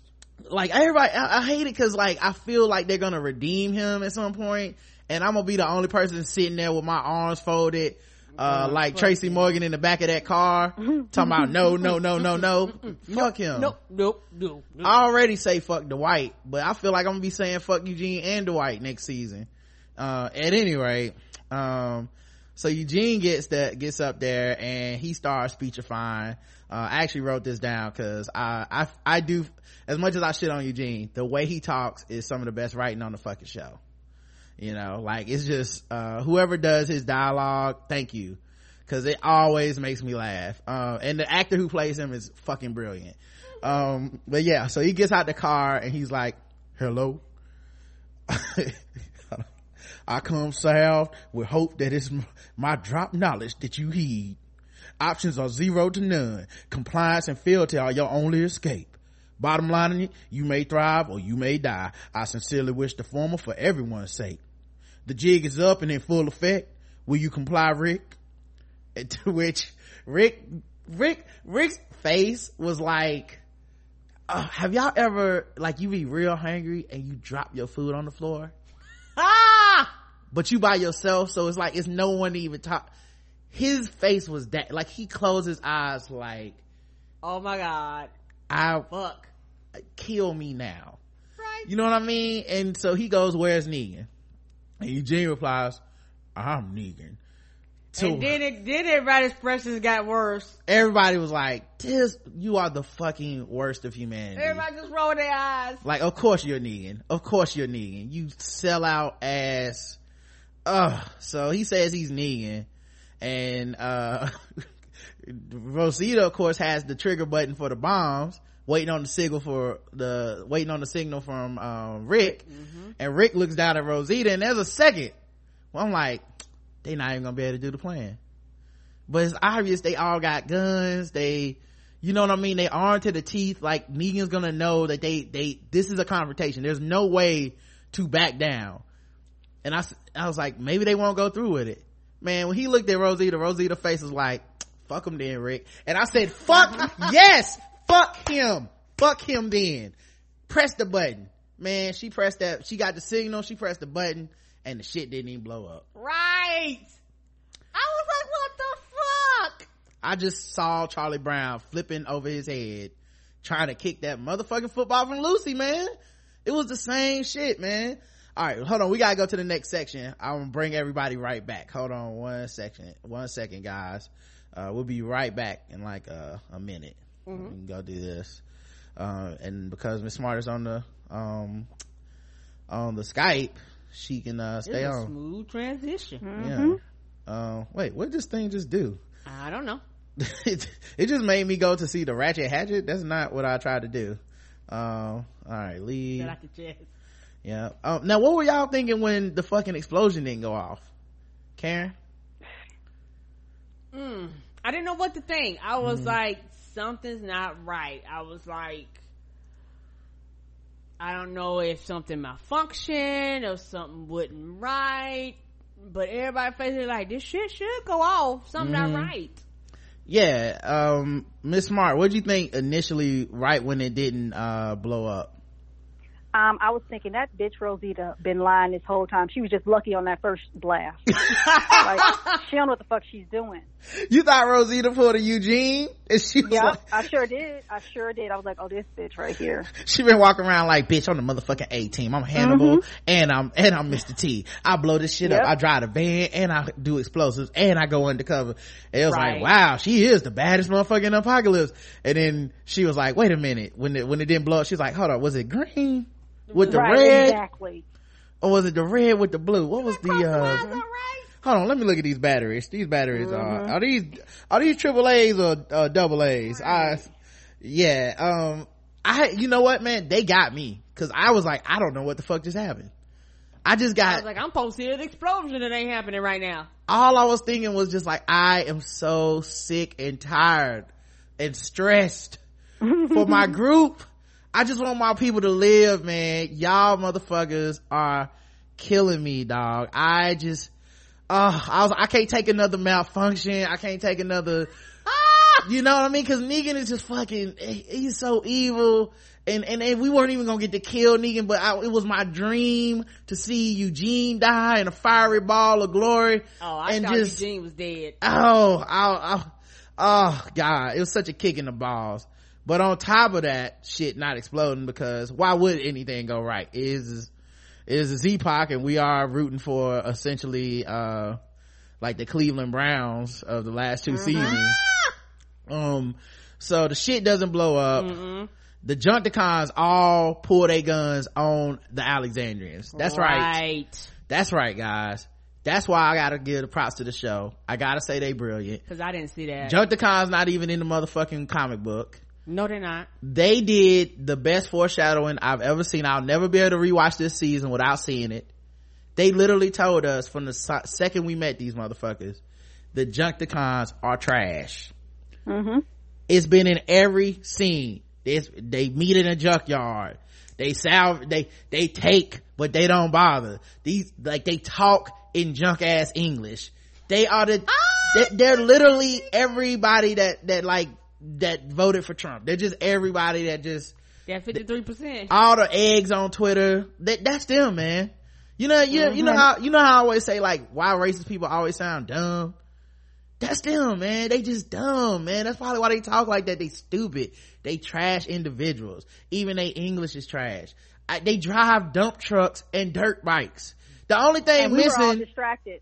I was distracted by real life, by Trump. Like, the only thing missing is that Dirty D and Froggy didn't ride with them from Pootie Tang. Right. Like, like if you just redo all their scenes, but you throw that whack ass song from Pootie Tang where it's like, low down and dirty, better watch what you, they need to put that to all the Junktocon scenes, and then I'll see it. I'll be like, oh, you can't trust these dirty motherfuckers?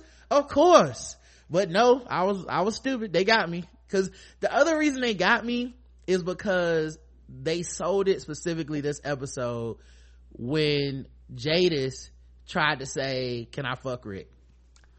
And for some reason I was like, that's what a junkie ass person you can't like, of course she said that, you know what I mean? In my mind I was thinking she said it because, like, oh Jadis, you're always stupid, you know, we're gonna work together, but it's not gonna be ideal. God, you guys are so quirky.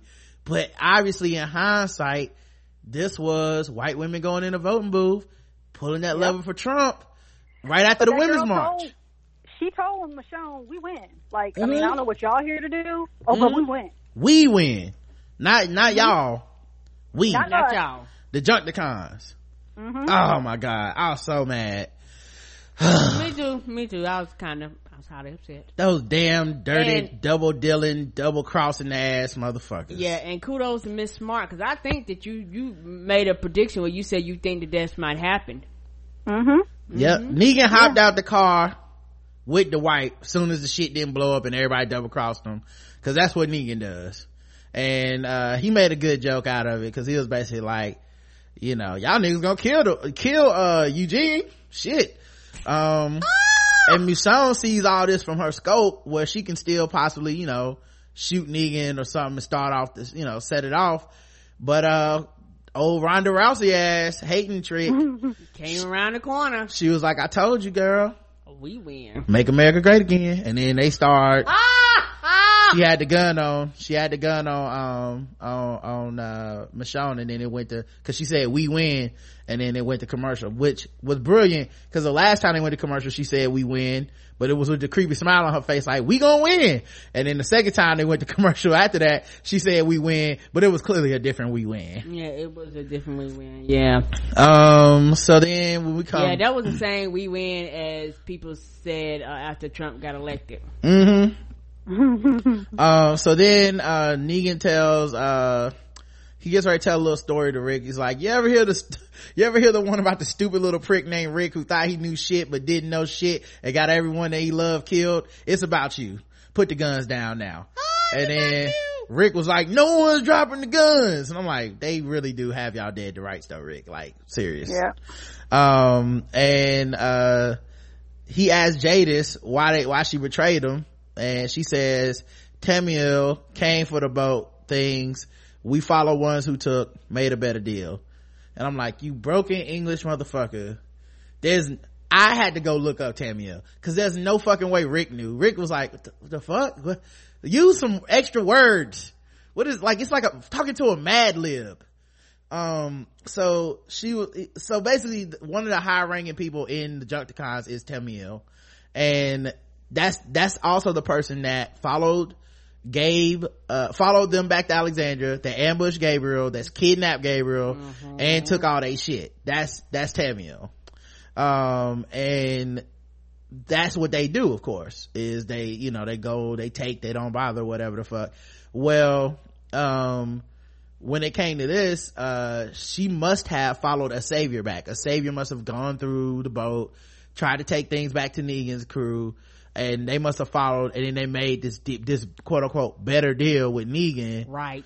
Whether it's to be, you know, they didn't tell you exactly what it was for at the time, they do later, but which also pissed me off, we'll get to that in a second. But yeah, so they were like, we made a better deal with Negan.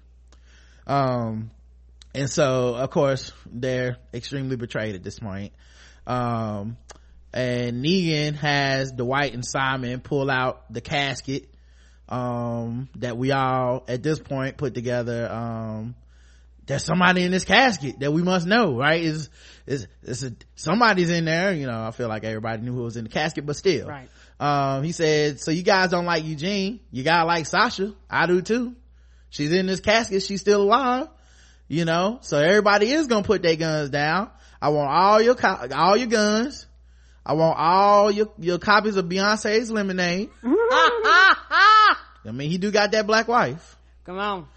He says, I'm gonna kill somebody, obviously, with Lucille. And I won't make Rick pick. And then he says, he said, I want Daryl. I gotta get me my Daryl back. Oh man, Jeffrey Dean Morgan makes me laugh so hard with some of these lines. He's the best. Yes, somebody brought up about the pool table. I was gonna get to that. Yep. Oh, okay. He wanted the pool table and the pool chalk. Like, So petty. so the pettiest of pet. Like, all he remembered from killing fucking Spencer was like, that pool table was nice though. Yeah, that pool table was Wouldn't mind playing pool in the middle of the street. Yeah. That's why I brought the extra truck. Like, the one truck is for 20 guys. The other truck is for my pool table and my Daryl. Put my Daryl in there. So then Rick says, let me see Sasha, which is like the only thing he can say, cause at this point Negan's like, come on Rick, don't make me kill Sasha, cause I'll do it, to prove a point. And Negan goes to open up the casket and we get another flashback. This time it's Abe and Sasha, and she's telling Abe how the dream felt when he died, and he gives her the sweetest, softest kiss any mother dick has ever planted on them black lips. Just, yes, it was so beautiful. And then he says, he stands up, he's like, now I like you because you called me on my bullshit, so I call you on your bullshit. You about to tell me that you want to go with Maggie and them to Hilltop, and you want me to stay here because you feel guilty and bad that you just said Maggie is on her own. Maggie got to take care of Maggie. He's like, you don't like hearing yourself say that. But he said that basically what we do is we put our meat on the table for the other people. We put our lives on the line for the group. That's what we all do for each other. And you told me that that's what living is. And he said, if I don't mind dying, but if I die, I just want there to be a point to it. And Maggie is carrying the future, so dying to get Maggie to Hilltop is to him a good death, if that's what happens, which, eerie considering that nigga did die trying to get Maggie to Hilltop. Yes, he did. And it was at this point that I got mad again at Maggie and Glenn for pouring the Bisquick. Because so much of this is because he couldn't pull out or wouldn't push her down the flight of steps when she got pregnant. Like, we could have avoided so much of this. You are so evil. The thing, I mean, it makes sense. I mean, it does make sense what you're saying. I just think, as a lot of people can tell you, man, I mean, if you look around the planet, vagina is undefeated, man. It's just it wins every time. I can't even, I mean, I understand. That's all. I mean, I understand. I know it wasn't very smart, but I definitely understand, man. What are you gonna do? They're gonna run out of birth control at some point during the Z-Pac, and then a rhythm method ain't 100%, so really shouldn't it be called the no rhythm method? Because, like, honestly, if the point is to be off rhythm, if you do it to the natural rhythm, then that's how you had the babies. Like, seem like white people would be real good at it, but I don't know. Maybe somebody having us babies. Maybe that Karen solved it. We keep saying why they having less babies in Trump's America. Well, now we got to the bottom of it. Stop using the rhythm method. Right. They're talking about Hispanic and Latino movement. That's right, because they're out there partying. Right. Black people, Hispanic people, Latino people, all the people with rhythm. Their music is flame. The rhythm method is working for us. Out there doing the samba and shit. I'm just saying, guys. Check out the science on it. Can't be fucking on the ones and threes. Gotta fuck on the twos and fours, guys. All right, so at any rate, Sasha says, you're right, I knew how this is gonna end, and he reminds her that sacrificing for others is living, and then they walk off together. Then we get another flashback of Eugene giving Sasha that iPod with Donny Hathaway on it. Now, I had a whole lot of songs on there. A lot of songs. It definitely had that Donnie on there. And he says, look, I might be a selfish prick, but you know, I'm not such a bad person, and that I never think of others. So I know you're gonna be in this casket for 2 hours by yourself.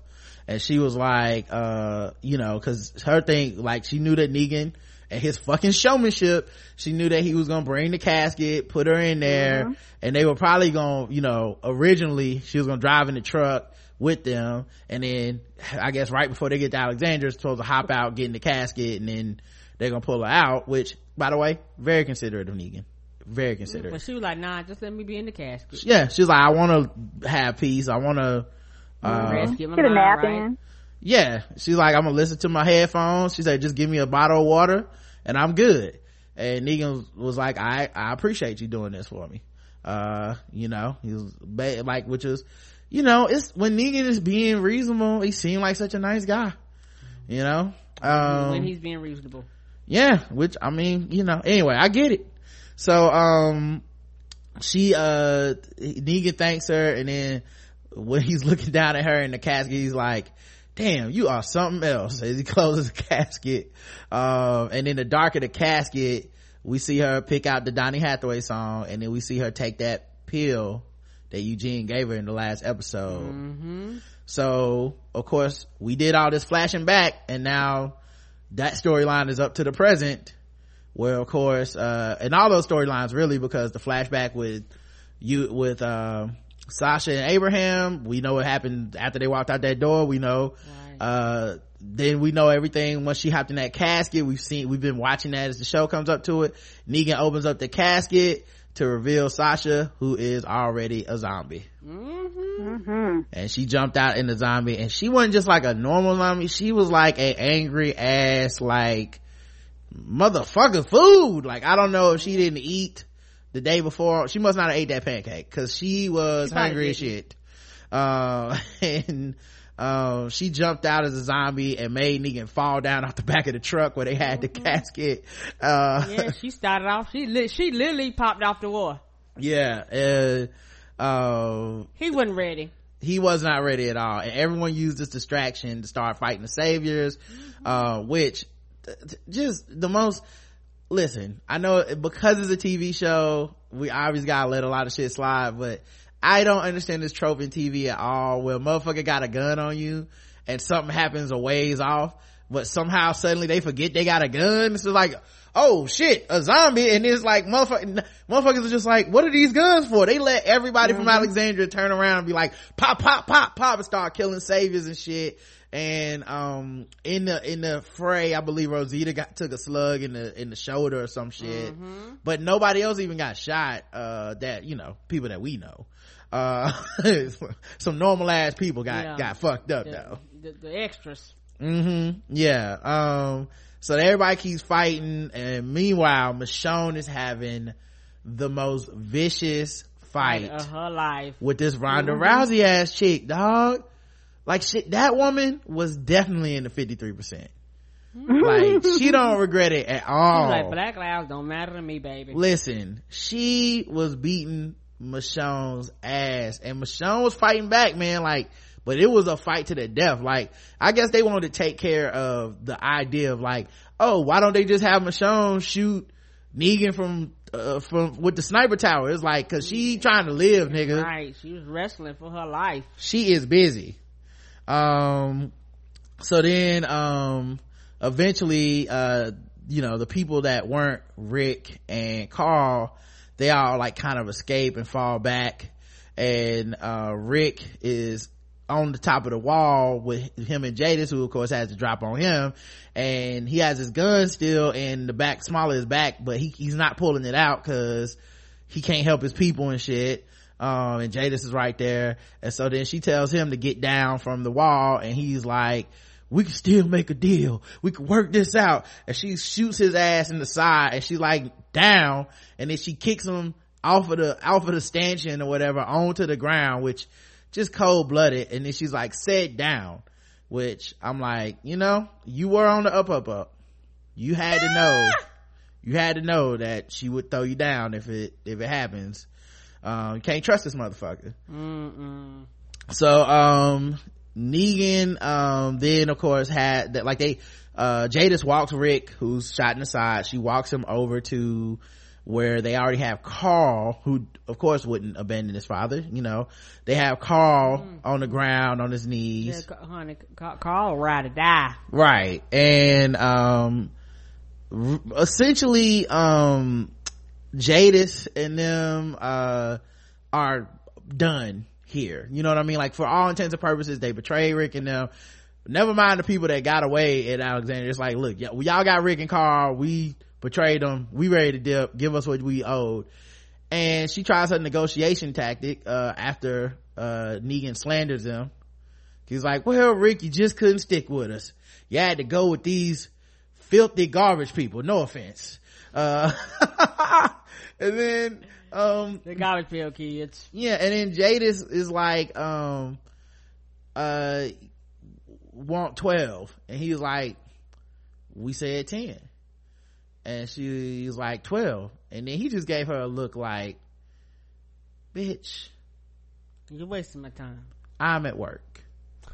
Right. This is the only thing I've been looking forward to all day, is killing these motherfuckers with this bat.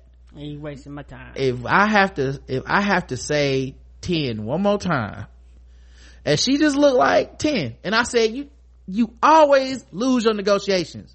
I hate you, Jadis. You make everything difficult for no reason. You just like the people at Time Warner and Uverse and all that shit, where you like, well, can you take this off my bill because obviously I don't use it and I didn't pay for this, I didn't request this charge. Well, sir, it says on the thing, well, I didn't do that. Well, sir, well, you know what, man, let me just cancel my shit. Oh, well, actually we got a discount, you can get HBO and Cinemax for free. She's that person. That's what they all used to do, work at call center. That's why I don't like talking English. Fuck them. Anyway, sorry. Aww. I'm sorry, call center people. I know y'all love us. I'm just playing. Y'all get abused all the time. I do. At any rate, she was like, fuck it then. We'll take 10. And I'm like, 10 what? And he was like, and the reason Negan said 10 was because he was like, manpower is valuable. These motherfuckers, y'all, they wanted 10 slaves. Now I know Miss Smart. Wait. I just want to pause right there. Let's not call them slaves. Let's call them unpaid labor. Listen, them alternative facts. Listen, Ben Carson, don't you bring that Carsonness on our show, okay? But here's my thing, and this what made me so mad, y'all. We don't bother. What is more bothersome than slavery? That's the most bothersome you could possibly be. You literally took me and made me a slave. That was your thing? So I go from Easy Street to out here in the middle of a junkyard? It makes sense why they took Gabe now. They took Gabe. They didn't bother to tell anybody they had a new slave. Fuck the Junktocons. I cannot believe I was even shocked they betrayed them. I should have been so woke. I got caught slipping, y'all. Believing in people's y'all ain't even in the book. I don't even know why I believed in y'all. Anyway, so she goes off to the corner with her people, I guess waiting on her 10 slaves. I don't know if they got to kick 10 Alexandrians or what they were gonna do for their slaves, but so then Negan starts ends up dancing before he gets to the end zone. Starts touchdown dancing, starts monologuing and talking about, how Rick done fucked up and he gonna kill Carl and he gonna try to make it quick with one swing because he really likes Carl and he don't want him to suffer. And then in the background because we keep getting flashes of Michonne fighting Ronda Rousey, and we see Ronda Rousey has Michonne like bent over the balcony almost of the place where they're sniping. And then we hear a scream in the background when they show Rick and Negan, and of course Rick assumes Michonne just fell to her death. And Negan sees it in Rick's face, so he gets all right up in Rick's face. It's like, oh, you just lost somebody, didn't you? That just happened. Like, I was like, oh, this guy Ivy Coon is so good. It's so, thank you, Jeffrey Dean Morgan, for doing this show. I know they couldn't afford you for all 16 episodes, but I appreciate the 6 that you was on or whatever. Me too, dog. He's so good. He was like an inch from this nigga's face, like, that just happened. oh, you just lost somebody important. And so then Rick was like, so I'm gonna kill your son, then I'm gonna take your hands, both of them. And Rick finally had enough and was like, you can do it right in front of me, you can take my hands, but you ain't about to do shit, homeboy, because I told you I'm gonna kill you, and I don't care what you do to me. When I told you that shit, it's gonna happen. You already dead.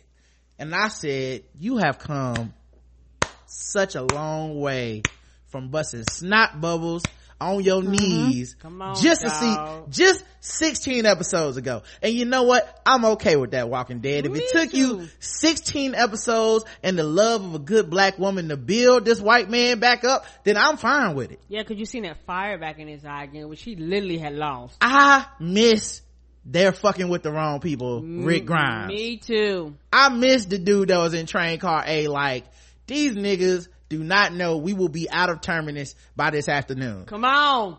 Give me a hot 6 hours. We'll be out of this bitch. I needed them back, y'all. I'm sorry. Felt like I've been rooting for a cuck for 16 episodes. the one slang term white people got me appropriating. I know, but like, come on, Rick, get it together. Yes, I needed this man back, dog, to be worthy of Michonne's love. And the shit you been doing ain't been worthy, you know. But that moment on your knees with them talking about, I'm gonna kill your son, and you ain't really have no reason to think that he wouldn't, and he was like, I'm gonna take your hands, and the only thing you like is, I don't give a fuck, I'm going to kill you. my name is not Toby, come it on. Rick Grimes. Man, I was so proud of him. And so then Jeffrey Dean Morgan, of course, Negan, like, has that shock face for a second where you think like, oh, he gonna get mad, but then he starts smiling, which is his thing when people buck up, and he was like, well, you said I could. And he jumped up to take the biggest swing ever at Carl's head, and right when he did that, a motherfucking tiger jumped out of nowhere and ate some nigga in the background. And I smiled so hard. Right, and he looked like a motherfucking tiger. What the fuck? And that's when I was like, there's no way, because I kept saying he don't know nothing about the kingdom. Yeah, it was obvious he didn't know. That's what I was saying last week. Like, I don't think Negan knows about the kingdom, because one, he's never stepped foot in there. None of the saviors have. Right. That definitely ain't Negan's protocol. Ain't gonna be no, we'll just meet you out here. Negan will be like, bitch, we will run up in there, burn y'all beds, and like, you know what I mean? So I like, he clearly could not know about the kingdom. He probably just has that outpost earning for him, and they probably don't want to tell him about the kingdom, because he probably gonna be like, y'all ain't kill nobody, y'all ain't run up in there, how you know that's all the crops they got? 10 watermelons a week, that's it. I want all the watermelons. You think I don't like delicious fruits? And I guarantee you, they probably didn't even know about the goddamn tiger. Right. Come on. So the tiger was a huge payoff for me. I mean, I you know, I've suffered through a lot this season, and when that tiger came from nowhere and attacked the right person, that really meant something to me. That meant that they cared.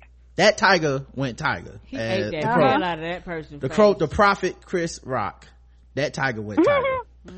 But yeah, I as soon as it started eating that dude's face, I was, and by the way, I love the reaction of the saviors. They reacted like people that saw a motherfucking tiger eat somebody's face. Right. It don't matter. That's a time where the distraction works. I don't give a fuck if you got a gun. A goddamn tiger start eating people's face. It's time to go. Peace. I didn't sign up for this. You just gonna have to shoot me because I'm out. I was on mattress burning expeditions, not right. Like we supposed to be going in here taking a pool table. I came prepared for heavy lifting. I did not come prepared for motherfucking guerrilla warfare with an actual animal. Right. Nope. And so my favorite part about this, once again, Jeffrey Dean Morgan, who cooned it up to the 10th degree, hammed it up. Listen, during the battle, this motherfucker was calling out shit. He was like, that is a goddamn tiger. That was the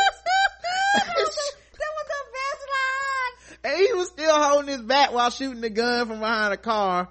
And then we find out it's not just the kingdom. Hilltop is there too, and Maggie and Morgan come out, and Morgan killing people again. and Jeffrey Dean Morgan sees Maggie. He's like, the widow, she's still alive, guns are blazing. They didn't know how to handle none of this. He was like, they told me the bitch was dead. What's happening here? If you would have told me that they were gonna make Negan as good on TV without being able to say fuck, I would have said, suck my dick. There's no way that's possible. Yo, Jeffrey Dean Morgan had me laughing so hard with them ad libs. I feel like we should just get DVD extras of all the shit he probably said that's on the cutting room floor, right, for that battle. Guns are blazing. How many times did it take to even get that? And then he says, you taste that, Simon? That is the taste of shit. So good. Oh man. So then Carol and Zeke, you know, they do some tag teaming or some saviors. Like at this point it's just saviors getting shot left and right. I know Tobin was out there like, bitch, where you been? You know, is that Carol? So then Morgan killed a dude to protect Rick's back, and they damn near did the Predator arm, the Predator pound, like they almost put the arms together. Then they did back to back, holding their guns, shooting against each other. And that at this point I was having such a good time, because I was like, this is what I wanted from this show, right? You know, embrace the silly. Like these motherfuckers out here getting Impossible White Man on, shooting random saviors. Cause it's, at this point they built the saviors up to be like, you know how in Call of Duty they just keep spawning enemies and shit? Right. They built them up to have so many people that you could kill them in a myriad of ways and it still feel like a threat, because they now built them up that much. So it didn't feel like, oh, they just won this war. This felt like, oh, this is just a battle. And of course my niggas are a beast in the battle. You know what I'm saying? We've been watching these niggas for 7 seasons, home to a fine razor's edge. They're like, bitch, this is what we do, dog. We have literally ate dog. So what the fuck is this? I guarantee Negan ain't never ate no dog. Come I guarantee it, dog. We have lived in the jail. Even Morgan was acting right. He was hitting niggas with the spear in the head. He was chucking that spear for the white man, and I was like, I don't even feel inappropriate saying that. Good job, Morgan. I'm glad you're back. So yeah, they was killing the fuck out of everybody, which of course the Junktocons at this point started leaving, shot a flare into the air and literally left like Cobra. And that's not the end of that. They're gonna I hope they track them down like Liam Neeson and Taken and kill the fuck out of them bang motherfuckers. I think they will. I think they will. They gotta kill them. Right, they don't have a choice now. Fuck them forever. And who knows what else they done told them. They gotta kill them. Right, they gotta kill them. But yeah, so the Junktocons are, you know, they're all like, Cobra, retreat, just running out of there and shit, like cartoon villains. Then Negan he's gotten in his truck with Simon and they're driving off, and everybody in town was shooting guns at that truck. It could not hit him, and the best part was he put his middle finger out the air as he drove off, and I said, this nigga has achieved Skeletor status, like complete, like evil, cartoon level evil. Who would stick their hand out? If you could see, you guys that don't watch the show, it was so many guns pointed at this truck, and they was all shooting like machine guns. This nigga was still like, fuck you motherfuckers, or Doyle rules. They was going to plan B, whatever the fuck plan B was. Yep. And when you're going up against somebody like that, and the odds seem stacked against them, and they're still like, you really got to understand that they fucking crazy. Yeah, that's like every time you've been in a verbal altercation with somebody and you think you just threw a haymaker and they just cock their head to the side and go, oh, like that made me feel like that. Like, I don't know what's about to come out your mouth, but it's about to hurt my soul, and I'm already regretting saying but anything. I just said I should have kept my words to myself. Right. Like, but yeah, he put the middle finger up and drove off on these motherfuckers, and then at the gate there were some saviors that shot at the Alexandrians so that they couldn't, so they couldn't follow Negan. cause they were chasing this motherfucker on foot to shoot at Negan. But once they got to the gate and that must be plan B, the people were shooting at the fence or whatever. So then the saviors on the outside closed the fence and made it so that they couldn't open it easily. And they all escaped themselves, which is a brilliant escape plan, by the way. Correct. Like they do have some coordinated maneuvers that are something to be dealt with. And so they all got away after that shit. And all those, once again, Walking Dead logic, all that motherfucking shooting, ain't no zombie show up. Ain't no zombies to that noise. All that motherfucking because shooting. they've replaced and elevated somebody up to Fat Joey status, and he's in charge of the redirect. Okay, so say okay. Yeah. Well, so no zombie showed up. Even the Sasha zombie, which would have been attracted by the noise, apparently was too busy eating that one dude's face that pulled her off of Negan. I just picture that zombie like licking his fingers like, this is some good white man. Y'all had any of this? Why is everybody running? Yeah, she's right. So I had me a 2-piece white right now. Not a 2-piece. So then Carl and Rick rush to the sniping tower to see if Michonne died. They get there to see the Ronda Rousey savior is laid on the ground, clearly having fallen from the tower, and Michonne is alive but barely, and her face is messed up, like big black eye, blood all over her face. But Rick is like, you alive, and everything you've been telling me, you right, we will win, we gonna survive this. Which it was so puffy and swole. I felt so bad. It was like, went a long way to get that moment though, where he's like, you right, we the survivors, we gonna fight back and we're gonna win this thing. And then Daryl found a wooden figure that from Dwight that said didn't know on it. So yeah, I figured out he did not know. I guarantee you he didn't know they was gonna turn, and he didn't know Sasha was gonna kill herself. That was also a good way for them to do that. Cause I was like, how they gonna figure out Dwight ain't in on it? Cause after that shit happened, I'm like, Dwight, you didn't help at all, nigga. You dead when we see you again. But yeah, that was what? Yes. Okay, so did you guys think, if Dwight used to be like second or third in command, he'd be high up in the ranks. So if Negan's not telling him these types of plans, then that means Negan is suspicious of him, maybe. Also, I feel like Negan treats Dwight like shit in a way that we haven't seen, because we haven't seen the other people. We haven't seen him and Simon. Like, Simon feels like he's second in command to Negan because he has his own outpost. Right, actually really second in command. Maybe just me, I think that Dwight is high in the ranks, but I don't think he is as high as the other dude, in my opinion. I think, because a lot of times Negan would actually send Dwight out to do little things by himself, versus the other dude, he has a crew, like a clique that he's actually over. And so I think Dwight for Negan is in a need to know basis, like he'll see them having meetings, but he's not actually in the meeting, if that makes sense. Yeah, so he's like he's a branch manager, not a regional manager. Right. Like, my thing is, I want to see Negan and Simon interact a little bit more, because my guess is Negan don't talk to Simon like that. But the way he be talking to Dwight, where he like, I'm fucking your girl, ha ha ha, we don't respect him. Yeah, so I think maybe that's one of the reasons that he wouldn't tell Dwight his plan. Also, I'm just not 100% sure that Negan tells anybody his full plans. I think he leaves himself a lot of room for improvisation, in case some shit goes wrong.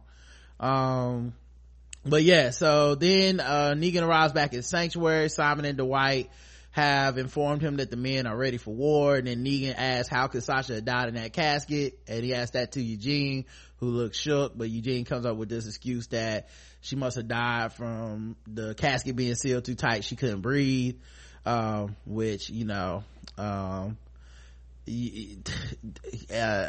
looked at him like, maybe, but like, I got my eye on you. Now, one of the things I'm thinking is, if Eugene still got that other pill, he might want to get rid of that, Cause like if they find some suicide pills anywhere in the building in Eugene's possession, the nigga might put two and two together, you know. So and I think Eugene has gotten crafty, you know, because he basically was like he kind of had figured things out, like figured like Dwight had lied on the doctor, and kind of figured out how you know, Negan kind of ticks. So he had kind of figured out like the gameplay of the layout of everything. So I think he normally would have crumbled, but he's like, nah, I can't crumble. Well, he's I mean, we know that he can lie to save himself. Correct. I mean, that's what he's been doing from day one. So I don't know that he's gotten crafty. I think he's always been shifty and whatnot. Maggie and Jesus find Sasha's zombie body and kill it. And then they have one of my, it was such a short, because it's a montage obviously, but one of my favorite moments of the montage is Morgan and Carol on the stoop together. I don't know why, that shit just warmed my heart. I don't know why. It's like, oh, the family, y'all fix each other. You didn't want to come back to the crew, and your ass wanted to stop killing people, but look at y'all, we believed in each other, and now we're all back. Which also good for the show. Two of the better actors couldn't be on the show a little bit more, I hope, next season. Correct. And then they basically had all this montage shit was happening over a speech that Maggie apparently had told Rick, which, going back to Mrs. Smart's question from earlier, like why would they trust the Junktocons, Maggie really did answer it in this monologue. She was basically like, all this shit is simple to us. Like, we built everything from Atlanta to Alexandria to to my dad's house and shit. She's like, all this stuff happened because even before I met you, Glenn saved your life on that walkie-talkie when you were under that tank. And that act of kindness has really low-key been the founding act of this family of people. We trust people. Like, that is our difference between us and the other people, where Oceanside kills motherfuckers on sight. Apparently the Junktocons want slaves. Like, she's like, the different, like, we essentially, that bond was formed between you and Glenn, and that is how we do everything. So the way we will even fight back will be through trust and bringing people into this bond, whether it's with trust with Hilltop, whether it's trust with the kingdom, like Oceanside, whoever. She's like, we're gonna win, but we're gonna win in the name and the memory and the legacy of Glenn Reed, because that's our strength. And I did, like, it worked for me. Like, when she said that, I was like, oh yeah, okay, yeah, that is why y'all work that way, because Lord knows y'all should have learned enough at this point to be like, fuck humanity. But at the same time, man, if y'all doing it in memory for Glenn, and especially since it was Maggie saying it to Rick, I was like, that makes sense to me. And at the end of the montage, they basically showed the three leaders. Yep, it was Maggie, Ezekiel, and Rick talking to the people in Hilltops on this like stage setup thing. I guess talking about going to war. Which, juxtaposed with Negan telling a big ass group of men like, we going to war, and them being like, yeah. So, and everybody going to war, but in different versions of a war. And they show one more flashback of Maggie and Sasha sitting together looking into the sunlight at the sunset, and then they pan out on Maggie's hand, which is holding Glenn's watch, which, hey man, great job. It did a great job, man. Like, them last 3 episodes were strong. That last episode is probably the strongest to me. Correct. And that's a great way to end it, you know what I mean, for the season. It was very good. Yeah, so I was I was very impressed. We do have some emails to get to, of course, which and I would ask what y'all are looking forward to, I guess, next season instead of just next episode. So Miss Smart, what are you looking forward to next season? I'm looking forward to Judith earning her keep. Yes. She's got a weapon soon, because at this point, she's just noise and a snack. I'm looking forward to Enid getting knocked up by, what's that kid's name? Carl. Yep. And I'm looking forward to Maggie actually showing like she's pregnant, because that ultrasound made her look like she should be showing. I'm looking forward to Carl teaching Michonne how to shoot with one eye. Okay. Karen, what about you? I'm looking forward to the rest of the war, to see how the war is going to play out. I'm also going to be interested in what happened to Oceanside, and that's if they ever go back. I'm looking forward to relationships and how they shifted and changed and things like that. Particularly, you talking about Morgan and Carol. Like, you're gonna be interested with them. Are they going to stay now, or will they go again? Like, you just never know. They might have came just for the cause and might decide to dip again. Like, you don't never know what's going to happen with that. Oh, and if Carol is actually going to lead the group and stay with what you call them up at the Kingdom. Oh yeah. I'm looking forward to how Daryl's lust for revenge is gonna fuck up this shit with Dwight. Yeah. I'm looking forward to Tobin finally getting to see Carol so they can have it out. Cause, I'm sure he's gonna be like, love should have brought you home last night. Whenever they do get their moment. I'm looking for more to Morgan interacting directly with Rick again. I hope, I guess that is one thing the show could do. Once again, next season be 16 episodes. They're probably gonna have some pacing issues.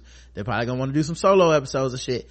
I could imagine them potentially spreading the crew back out, where it's like, oh yeah, Morgan and Carol did go back with the Kingdom and shit, so maybe we won't get everybody back together, which makes sense. The other thing I would add too, that I'm looking forward to is I hope we get a Negan backstory episode. Me too. I just about to say, I hope we get a Negan flashback of some kind. It doesn't even have to be the whole time, but just something. I know they did it with the governor, and actually I find that was one of my favorite episodes. It was basically a two-parter almost, because it was the governor's backstory and then the governor building himself back up into the big bad. That was so fucking good. And I think they can do so much with him because he's just a great actor, so they could really have fun with that.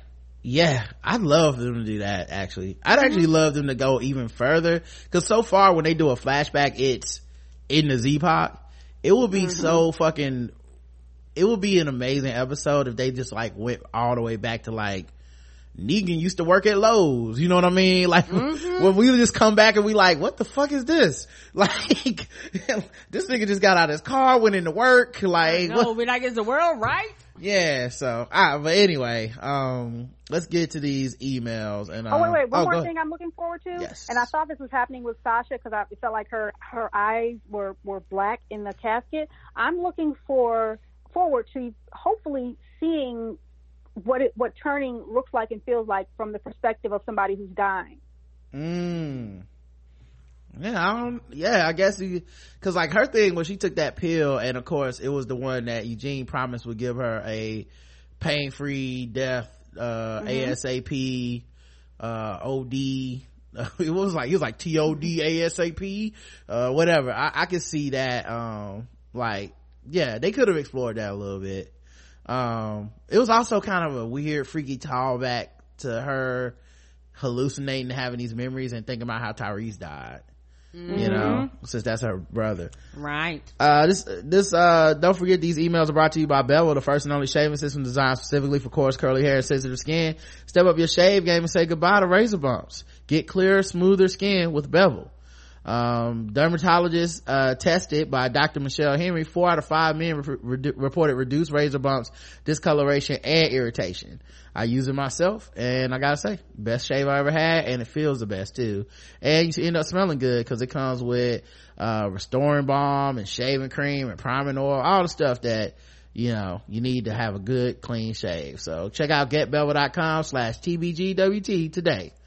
All right, Rob writes in, Mac writes in, on the feedback show, y'all were trying to remember how Negan knew it was Rick's crew that attacked the outpost. I thought it was because of the guns they took from Rick when they came to Alexandria to take over. There was a rocket launcher or something that when he saw it, he went, y'all were the ones that, yeah, he did. He was like, y'all were the one that killed, whatchamacallit? Yeah. That crew. Yeah. And he said, but he didn't say the outpost, but he said the people that killed the people that were on the motorcycles that confronted Abraham, Daryl and Sasha. He says, maybe I remember incorrectly. Right, baby. Yeah, I don't know if he remembers them attacking the outpost, but he definitely remembers that. And he did bring up them attacking the outpost though. Even when he had the bat, because Rick kept being like, nobody has to die. He's like, nah, you killed my men. You gotta die. Somebody gotta die. Also, the more I think about it, about being okay with Rick taking the guns, it's almost like sliding with the aliens in movies when they come to Earth to take our resources.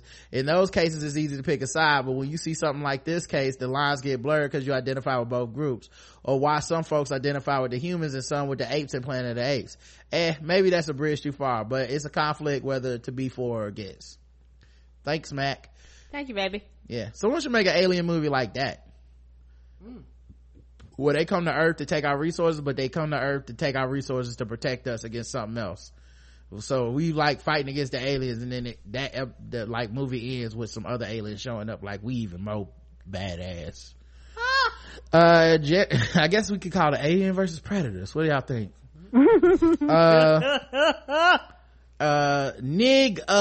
This is from Jeremy, who says, hey Rod, Karen, and Miss Smart. Well, hey. We here. We got it. We got war. Everything we've endured this season, from the hits to the misses, we here. Time for niggas to suit up and move out. List the MVPs for the season finale. Shiva, we finally got a tiger kill. 2 of them. 2. Sasha, cause all that ruckus as a zombie and still remain unbothered. Carl, stay ready, Hall of Famer, first ballot. Michonne for surviving that beatdown. We should have known the Junkyard Dogs were a bunch of sellswords because you can't trust bad wigs and bad grammar. Look at Love and Hip Hop. Oh, it's a good point. It's a good point. Also, nigga, Jadis laid claim to Rick's swirly peen right in Michonne's face, betrayed them, and Rick still tried to work out a deal while Carl shooting niggas left and right. He deserved to get shot. Yeah, I know. I was like, nigga, just push her off of that damn thing.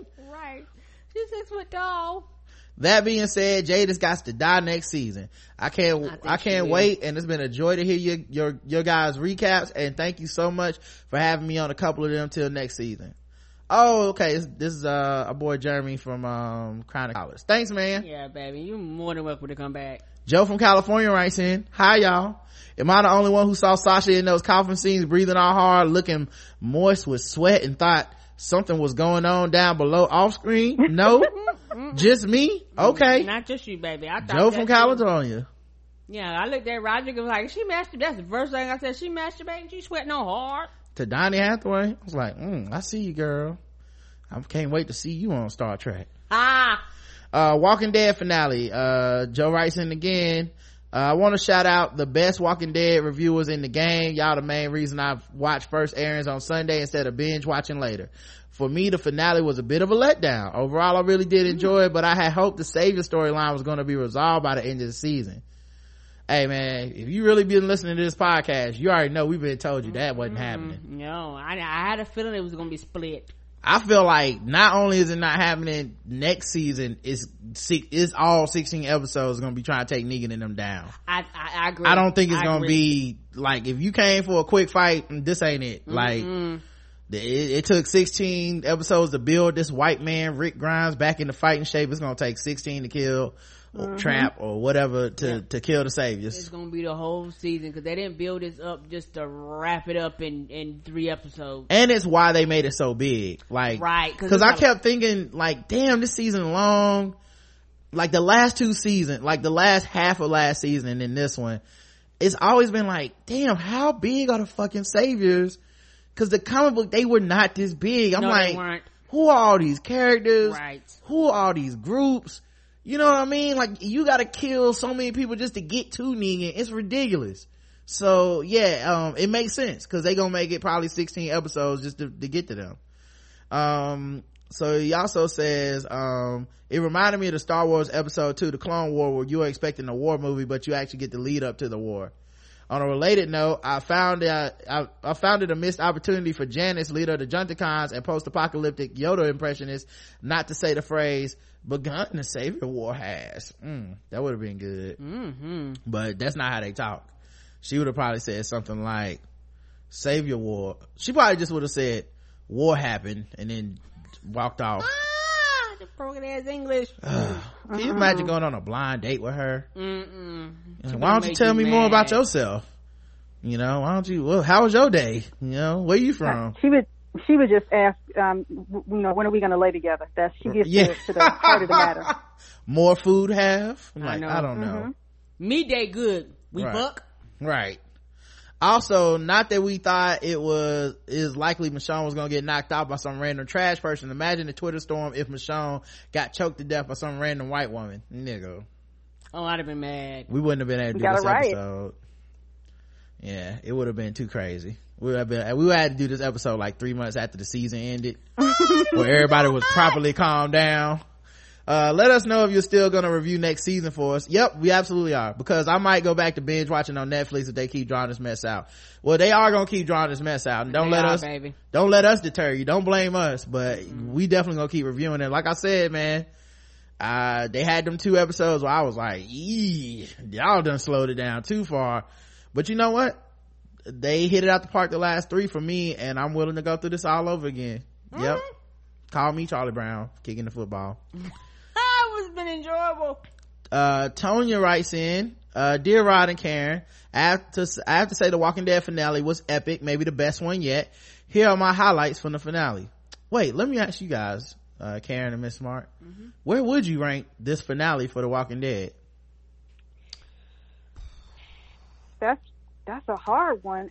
And you know what, I would put it high, but I'm wondering if my putting it high is because there were some low points for me earlier in the season. You know, like maybe I'm grading on a curve. Okay, so we had the CDC nuke thing, right? That was one. That was whack. We had the barn, was killing Shane in the barn thing of season finale, wasn't that a one? 2. Was that the end of season 2 where he killed Shane and the zombies stormed the barn? Yeah, it was 2. Yep. 3 must have been, let's see, because 4 must have been Terminus. Yeah. So then, 3 was prison. 3 was the prison. Was that with the? Okay, so when they were separated, everybody got separated. They found the prison. So then, we had the governor one. Was the governor joint of season finale? Why does that feel like that was not a season finale? Let me I can look it up. Okay. I don't even know why I'm saying this right now. This is crazy. I have an internet and a computer in front of my face.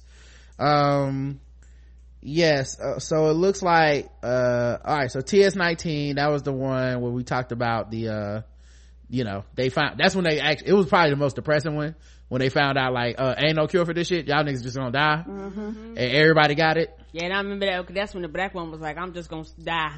Right. Michelle right here. Right. Then we get the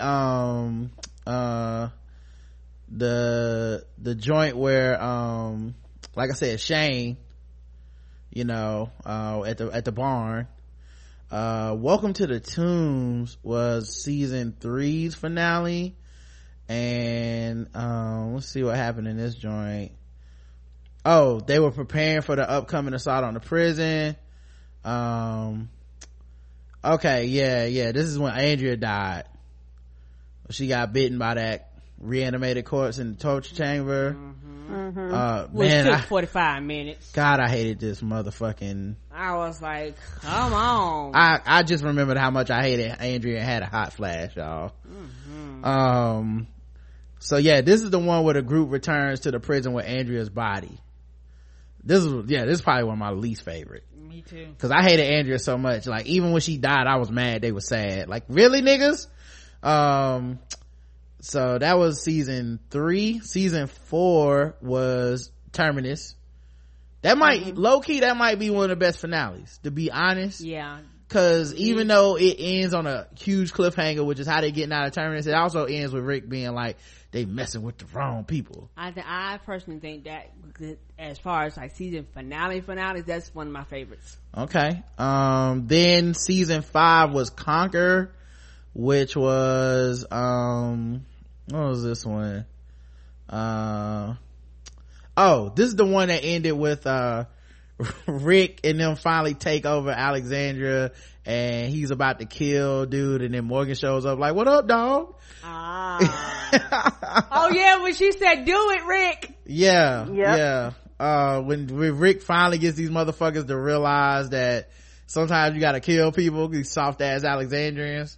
But yeah, that was a decent one. That was also where Sasha confronted Father Gabriel, and she was gonna kill his ass. Oh man. All right, and then Last Day on Earth is season 6, which we all know, the cliffhanger one. And then this one. So for me, I know it's unpopular, Last Day on Earth my number 1. It's my number 1. I have never been so giddy by a motherfucking episode. I've never seen a show with the balls to do that. Like, to this day, I will forever remember that season finale to the day I die. I'll be like, remember when Walking Dead? And you know what's funny? All of y'all will too. Even the people that hate it will be like, I can't believe they fucking did that. Correct. That's a finale. That's when you put your meat on the table and risk it for everybody. So that's my number 1. And then this one might be my number 2, dog. So, and then the Terminus is my number 3. So, Karen? I think that, the A-Train, the one with the A-Train. Yeah, Terminus.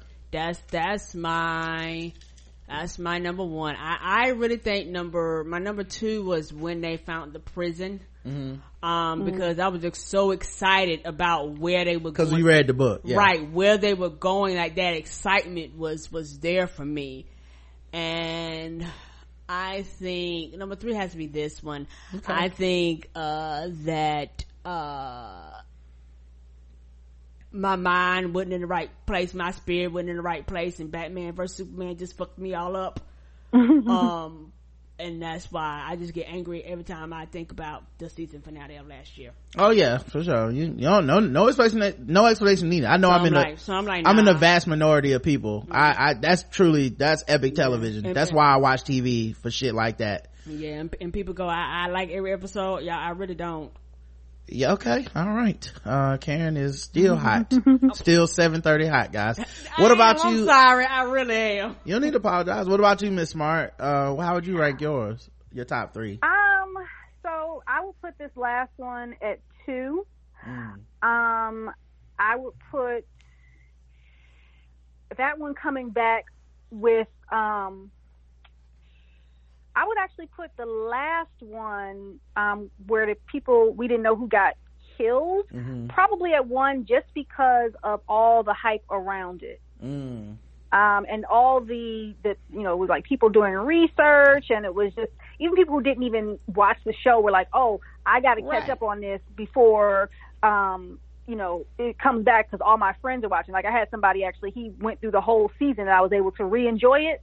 So that would be my number 1. My number 3 is probably that episode, I guess, when they got off the farm, I think, and Andrea ran into Michonne. Oh yeah, Andrea ran into Michonne. Yeah. I remember that. They got in the car together. Right.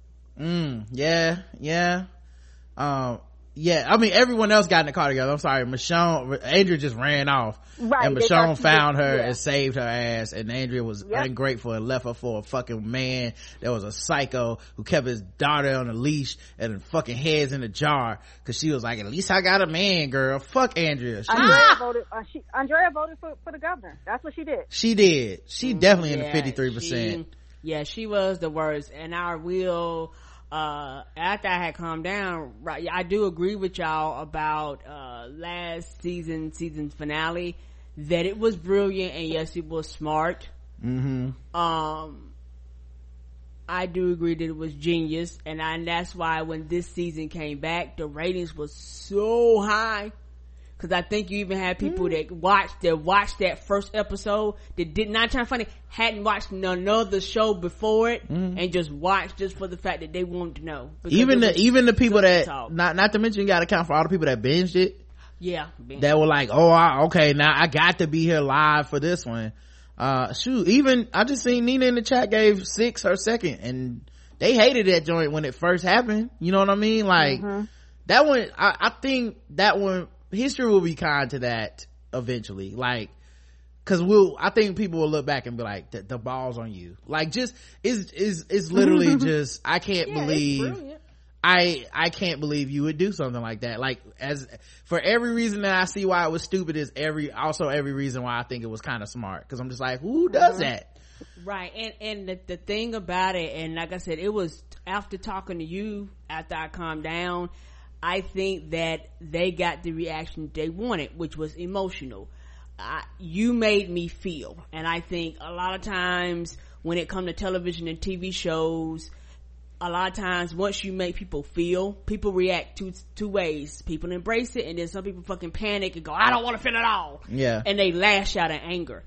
And that's you was kind of getting that from both camps. Yeah, I mean, you don't have to like it. I mean, we definitely, we don't need to relitigate it on the show now. No. But I do agree that it was brilliant though.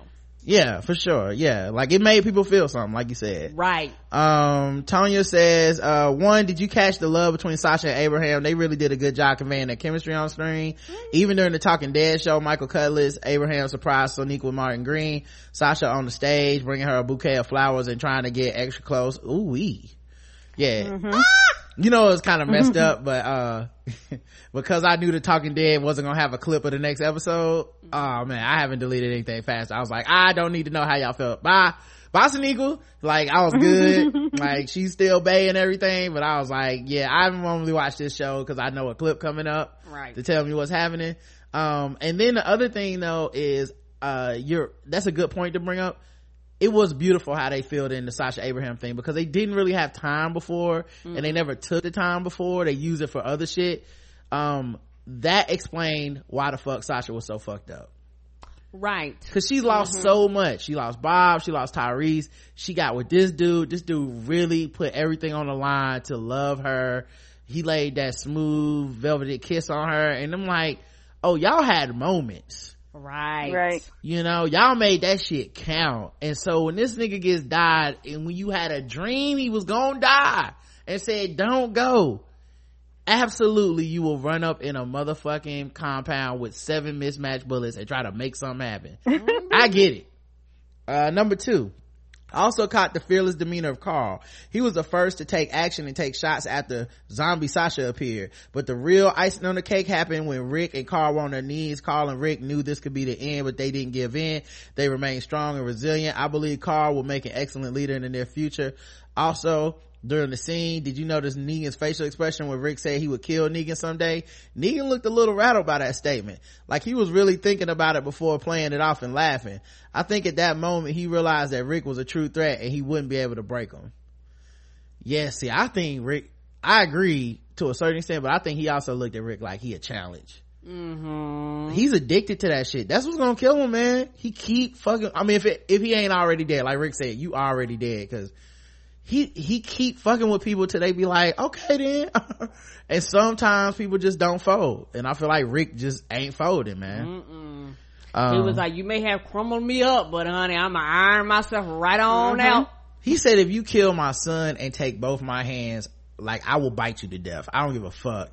And you know what, we seen him bite somebody to death. I think he can make it happen. I just do a whole 5-minute commercial break, dog. Yeah, the Z-Pac and Black Love done taught Rick things about himself that he never would have learned any other way. So I believe in him. Number 3, I give the director and writer and others who had helping hand a standing ovation for giving Sasha a proper farewell episode. I didn't feel like they rushed her death and just ended it. We had a build up to the point with good dialogue and flashbacks included, even like the homegoing service at the end, giving Sasha a proper burial. Good point, cause I was kind of a little nervous that we were gonna get the why they always got to kill the black people type brigade that used to be, used to be out after every black person died on the show. Didn't see any of it. And maybe it's because they just went out so black. They just like, give it a Donny Hathaway treatment. We got to soothe these niggas into this death. Right. And my thing about her death, I think her death, as good as it myself, death was earned. I think that it was earned, and I think that because she had spent so many years, they didn't cheat us in her death. They gave us, because for the fact that she popped off the war, in my opinion, was very significant. Because even in her death, she was still fighting. Yep. And it says, happy belated birthday, Karen. Have a beautiful day. Thank you, baby. Fireman says, Walking Dead finale feedback, Rod, Karen, and Miss Smart. Finally after a long season, we have reached the finale. I'm gonna miss your feedbacks until still October, but I shall manage. Here's my thoughts on the show. Yeah, well, I mean, if y'all watching Game of Thrones, we'll be talking about that this summer. Cause that comes back this summer, right? Yeah. Ain't it this summer? Cause I feel like they've been promoting. I think so. Yeah. Like, it come back at a weird time, but it still comes back this year, so we're gonna have to definitely do them Thrones. Is it me, or is Negan the white version of Fat Joe? Every time he talks, he leans back. He does. That's his move. 2, I hope we can finally put to bed this theory of Eugene rejoining Rick's group. I think him rocking with the Saviors adds another layer to the show going forward. Here's my problem. Sasha told him that she still believes in him despite him being a piece of shit, and that made me roll my eyes back to motherfucking Oblivion, dog. Like, my eyes could see my brain. They were so far in my fucking head, because I was like, do not save this man. Number 3, the line Rick told Negan in season 7 episode 1 came full circle. I'm gonna kill you, maybe not today or tomorrow, but I will kill you. Do you think it has any effect on Negan? He had a long pause when Rick said it again this time. Looking forward to season 8. Love the recaps. Yeah, he had a long pause, man, because that nigga wasn't crying or about to cut his son's hand off. Like, he essentially scared Rick to the point where Rick was like, I have nothing left to be scared of. It's like that fine line between, like, you're grounded and, like, stay in your room all the time. At some point, it's like, this ain't a punishment no more. I like my room. I like reading. I got a TV in here. Like, at some point, it's just like, what's the worst thing you're gonna do? Send me back to my room? I love it in there. Peace. It's like my parents used to punish me, but I'm an introvert. They'd be like, go to your room. Oh, that was right up your alley. It would be torture for my brother. My brother would be mad as fuck. I'd be in there reading sci-fi books like, this is good. I know how you were like, this ain't no real punishment. Right. He's in there like, man, this ain't fair. I'm like, can you keep it down a little bit? I'm trying to get some reading in. I know, right? Can you turn on the light, please, and quit complaining? Oh man. I'm in there reading like Before the Mayflower and shit. Did you know Negroes arrived in America first, Rodney? Hey, mad as fuck. We can't go outside and play. You still mad, huh? Okay, well, I'll catch you up next time. Hey guys, just let me know if you want a little Negro history. I'll be here for you. Turk says, hey guys, this season finale was fire. I laughed, I cried, I cheered, I gasped. This is what I want more of in season 8. Yep. And that was just Sasha in the casket. This show has had several black ass moments this season, but playing Donny Hathaway took the damn cake. It was really poignant considering what Donny took his life. Sasha seemed past her dark time, so I like that her death was more heroic kamikaze than the end of a defeated soul. Kudos to the fabulous Sonequa Martin Green. Someone who should consider suicide is Eugene. I hope Rick puts a bullet in his head ASAP. I was so mad he didn't get shot in the crossfire. I thought he was, but no. I kept waiting for it to flash back to his ass, like somebody just aiming at him. He will always be a danger to the team, and I don't think he is deserving of any more forgiveness. Someone please give Jeffrey Dean Morgan an Emmy, please. I bet Negan was an internet troll before the Z-Pac started, because he is too good at fucking with people. Why didn't he used to work for Fox News. Oh, why didn't he give that woman some damn maple syrup?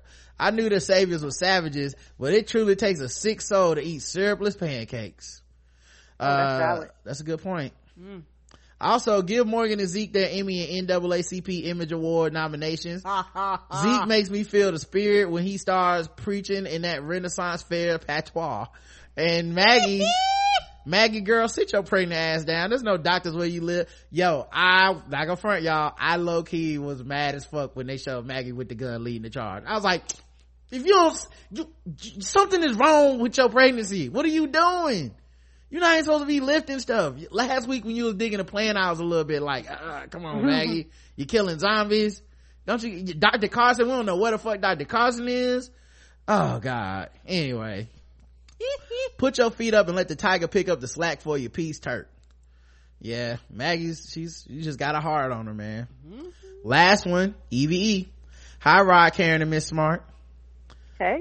I told you there was something off about the Garbage Pail Kids. You did, and I told you right back up and gloat if you was right, because I was like, I don't know why the show would do this, but you was right. They was some trash ass niggas. Come on.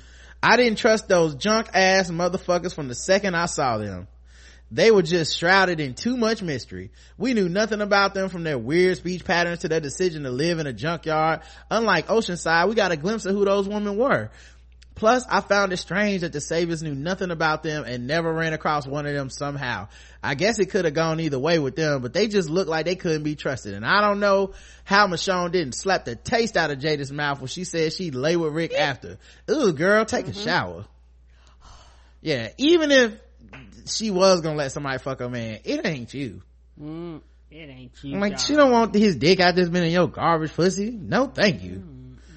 Sasha was one of my favorite characters, and she certainly will be missed. Leave it to a sister to do what she has to do to get things started. Her sacrifice was a spark to Team Alexandria needed to set things off. And I know this might be an unpopular opinion, but I think her death got to Eugene more than he's letting on. We didn't have a lot of time to see. Last week I said Eugene had a 5% chance of going back to Team Alexandria. I think I upped it to 25%. I know he's a coward, but hear me out. One, I think Sasha's sacrifice may give him the courage he needs that he didn't know he had. Two, alright, hold on, before we even get past number one. That nigga ain't look courageous the first when Negan was in his face asking about that pill. Ain't nothing in me go, Eugene's ready to fight back. But you were right about the Garbage Pail Kids, but and I do think they will try to redeem him. I'm just saying, I'm gonna be watching with my arms folded. Fuck that. Y'all just can't wait to forgive that little pudgy motherfucker, man. I don't know why y'all love him so much, but I hate his ass. Two, even up to you know what, Eugene is the person that's like, I was against Obamacare, but not the Affordable Care Act. I didn't know he was taking my health care. Two, even up to the end, Sasha said she believed in him. And three, probably the most important of all, Eugene is scared as hell about the pills. Eugene gave Sasha one. A search of Eugene's room may turn up another. Seeing the writing on the wall, Eugene may make his escape and offer services to Team Rick. Does that mean we should respect him? Absolutely not, but I do think Eugene's days of the Saviors may be numbered. Hope it's numbered by a fucking crossbow in the head. The last 20 minutes of the episode was cheesy as hell, but I loved every damn minute of it. When Shiva jumped out of nowhere, I screamed with joy, had my husband running into the room to see if I was okay. Yeah, it was also such a sight how they did it, because Negan was literally about to swing the bat into Carl's head. Like, he was on his tiptoes with the bat. I think I made it to show art today. It was so over the top. That was when the tiger, like, the timing was too perfect. And the tiger knew exactly to just grab one of them. How does the tiger know which people to eat? Does anybody know? Like cobbler. Oh, okay. It's like anybody that don't smell like cobbler, eat them. I don't know. Okay. I was like, how does the tiger know? Sick them. Which ones? It's 50 people out here. All of them, baby. Pick one. Eat the junk ones. He was like, no, thank you. They are nasty. She says Ezekiel's dramatic ass came through and I was here for it. Alexandria will not fall on this day. That fight scene reminded me of why I love this show so much. Carl is a real one. He was about to take a bat like a G. People keep sleeping on Carl, but he's a real killer. Yeah, that was beautiful. You can call him a psychopath when they first met. Yeah, yeah, that was beautiful. And yes, Ezekiel going, Alexandria shall not fall today. I was like, this nigga. Even in the heat of battle, he delivers. He like, let me get my line. For the first time since he appeared on the scene, Negan was shook. I guess anyone would be PP Pan City if they saw a tiger run up on them, and he was pissed to see Maggie was still alive. The widow is alive with guns a-blazing. That's the moment he realized Rick's crew was playing him the entire time. It made me understand the wife system a little better. As demonstrated with Sherry and Amber, most of his wives already have husbands who are likely to fight back, or wives who are widows or husbands he killed. Keep your friends close and your enemies closer, as the saying goes. I think if he would have known about Abe and Sasha's relationship, he might have come for Sasha as well as Maggie. I think Negan realized the moment he had to kill Rick because he would never completely break him. Well, I mean, one thing you do bring up that I find interesting, I don't know if this is what you were trying to say, but I guess keeping those dudes' wives like in his harem would also make it so that those people would be less likely to rebel. Correct. Because like I got the person you care about in close proximity in case like say Dwight does have a problem with me. Well, I got Sherry right here, and I got 15 other women like her, so I'll kill Sherry if you fuck with me, Dwight. Don't do it. I was glad to see that it was one of Shiva's victims. That one of Shiva's victims was the veggie guy who harassed Enid. Oh, so that wasn't the same guy as Rapey Davy. Okay. Nah, Rapey Davy got stabbed in the neck. I know. I didn't know. Yeah. I thought Rapey Davy was the veggie guy too. I didn't know. Okay. Yeah, they're two separate people. I didn't realize that was him until the Talking Dead, because I thought it was Rapey Davy. Oh well, fuck that dude. Glad his ass was eaten. Me too. I love the moment that when Rick and Carl rushed to check on Michonne. I did too. It's like they mom. That's his mom now. That's their family. It really is. Really is. I swear I saw Carl mouth the word mom. Beautiful family moment. Next season is going to be so lit, but I'm worried about our team. It was an inspiration to see the three leaders stand together at the end, but damn, there were a lot of saviors. Next season, I just want to see those people die, and I'll be happy. Jared, Arat, Simon, Jadis, Neck Tattoo Woman, Rosita, Negan, and Dwight, because fuck him forever. What'd you say, Karen? Loving that Neck Tattoo Woman. Sorry for the long email, but I appreciate these weekly recaps. Even when episodes of the season dragged, I watched faithfully because I knew the recaps would be fire. Rod and Karen, you had the best recaps in these podcast streets, and I can't thank you guys enough for what you do. Can't wait for your recaps of Game of Thrones. I can't wait for Game of Thrones to come back too. Yes, Game of Thrones. And mostly thank you, Miss Smart, for being on here. Thank you, Miss Smart. You've done a few of these with us this year, and people love you, and they do. It only felt right to have you back for the finale. We love having you on. Thank you. I love being here. No doubt. Find her on Twitter, think_P_smart. And follow her when we live tweet these shows and stuff. A lot of times she live tweets them with us, and she's very funny, very insightful. She is. And she will trick you into believing into slavery, man. Like, she's that good, guys. I know, right? And check out our podcast, Whiskey, Wine, and Moonshine. We'll be back Saturday with the feedback show, and for premium people, we'll be doing Ball T Sports on Saturday this week. Yes.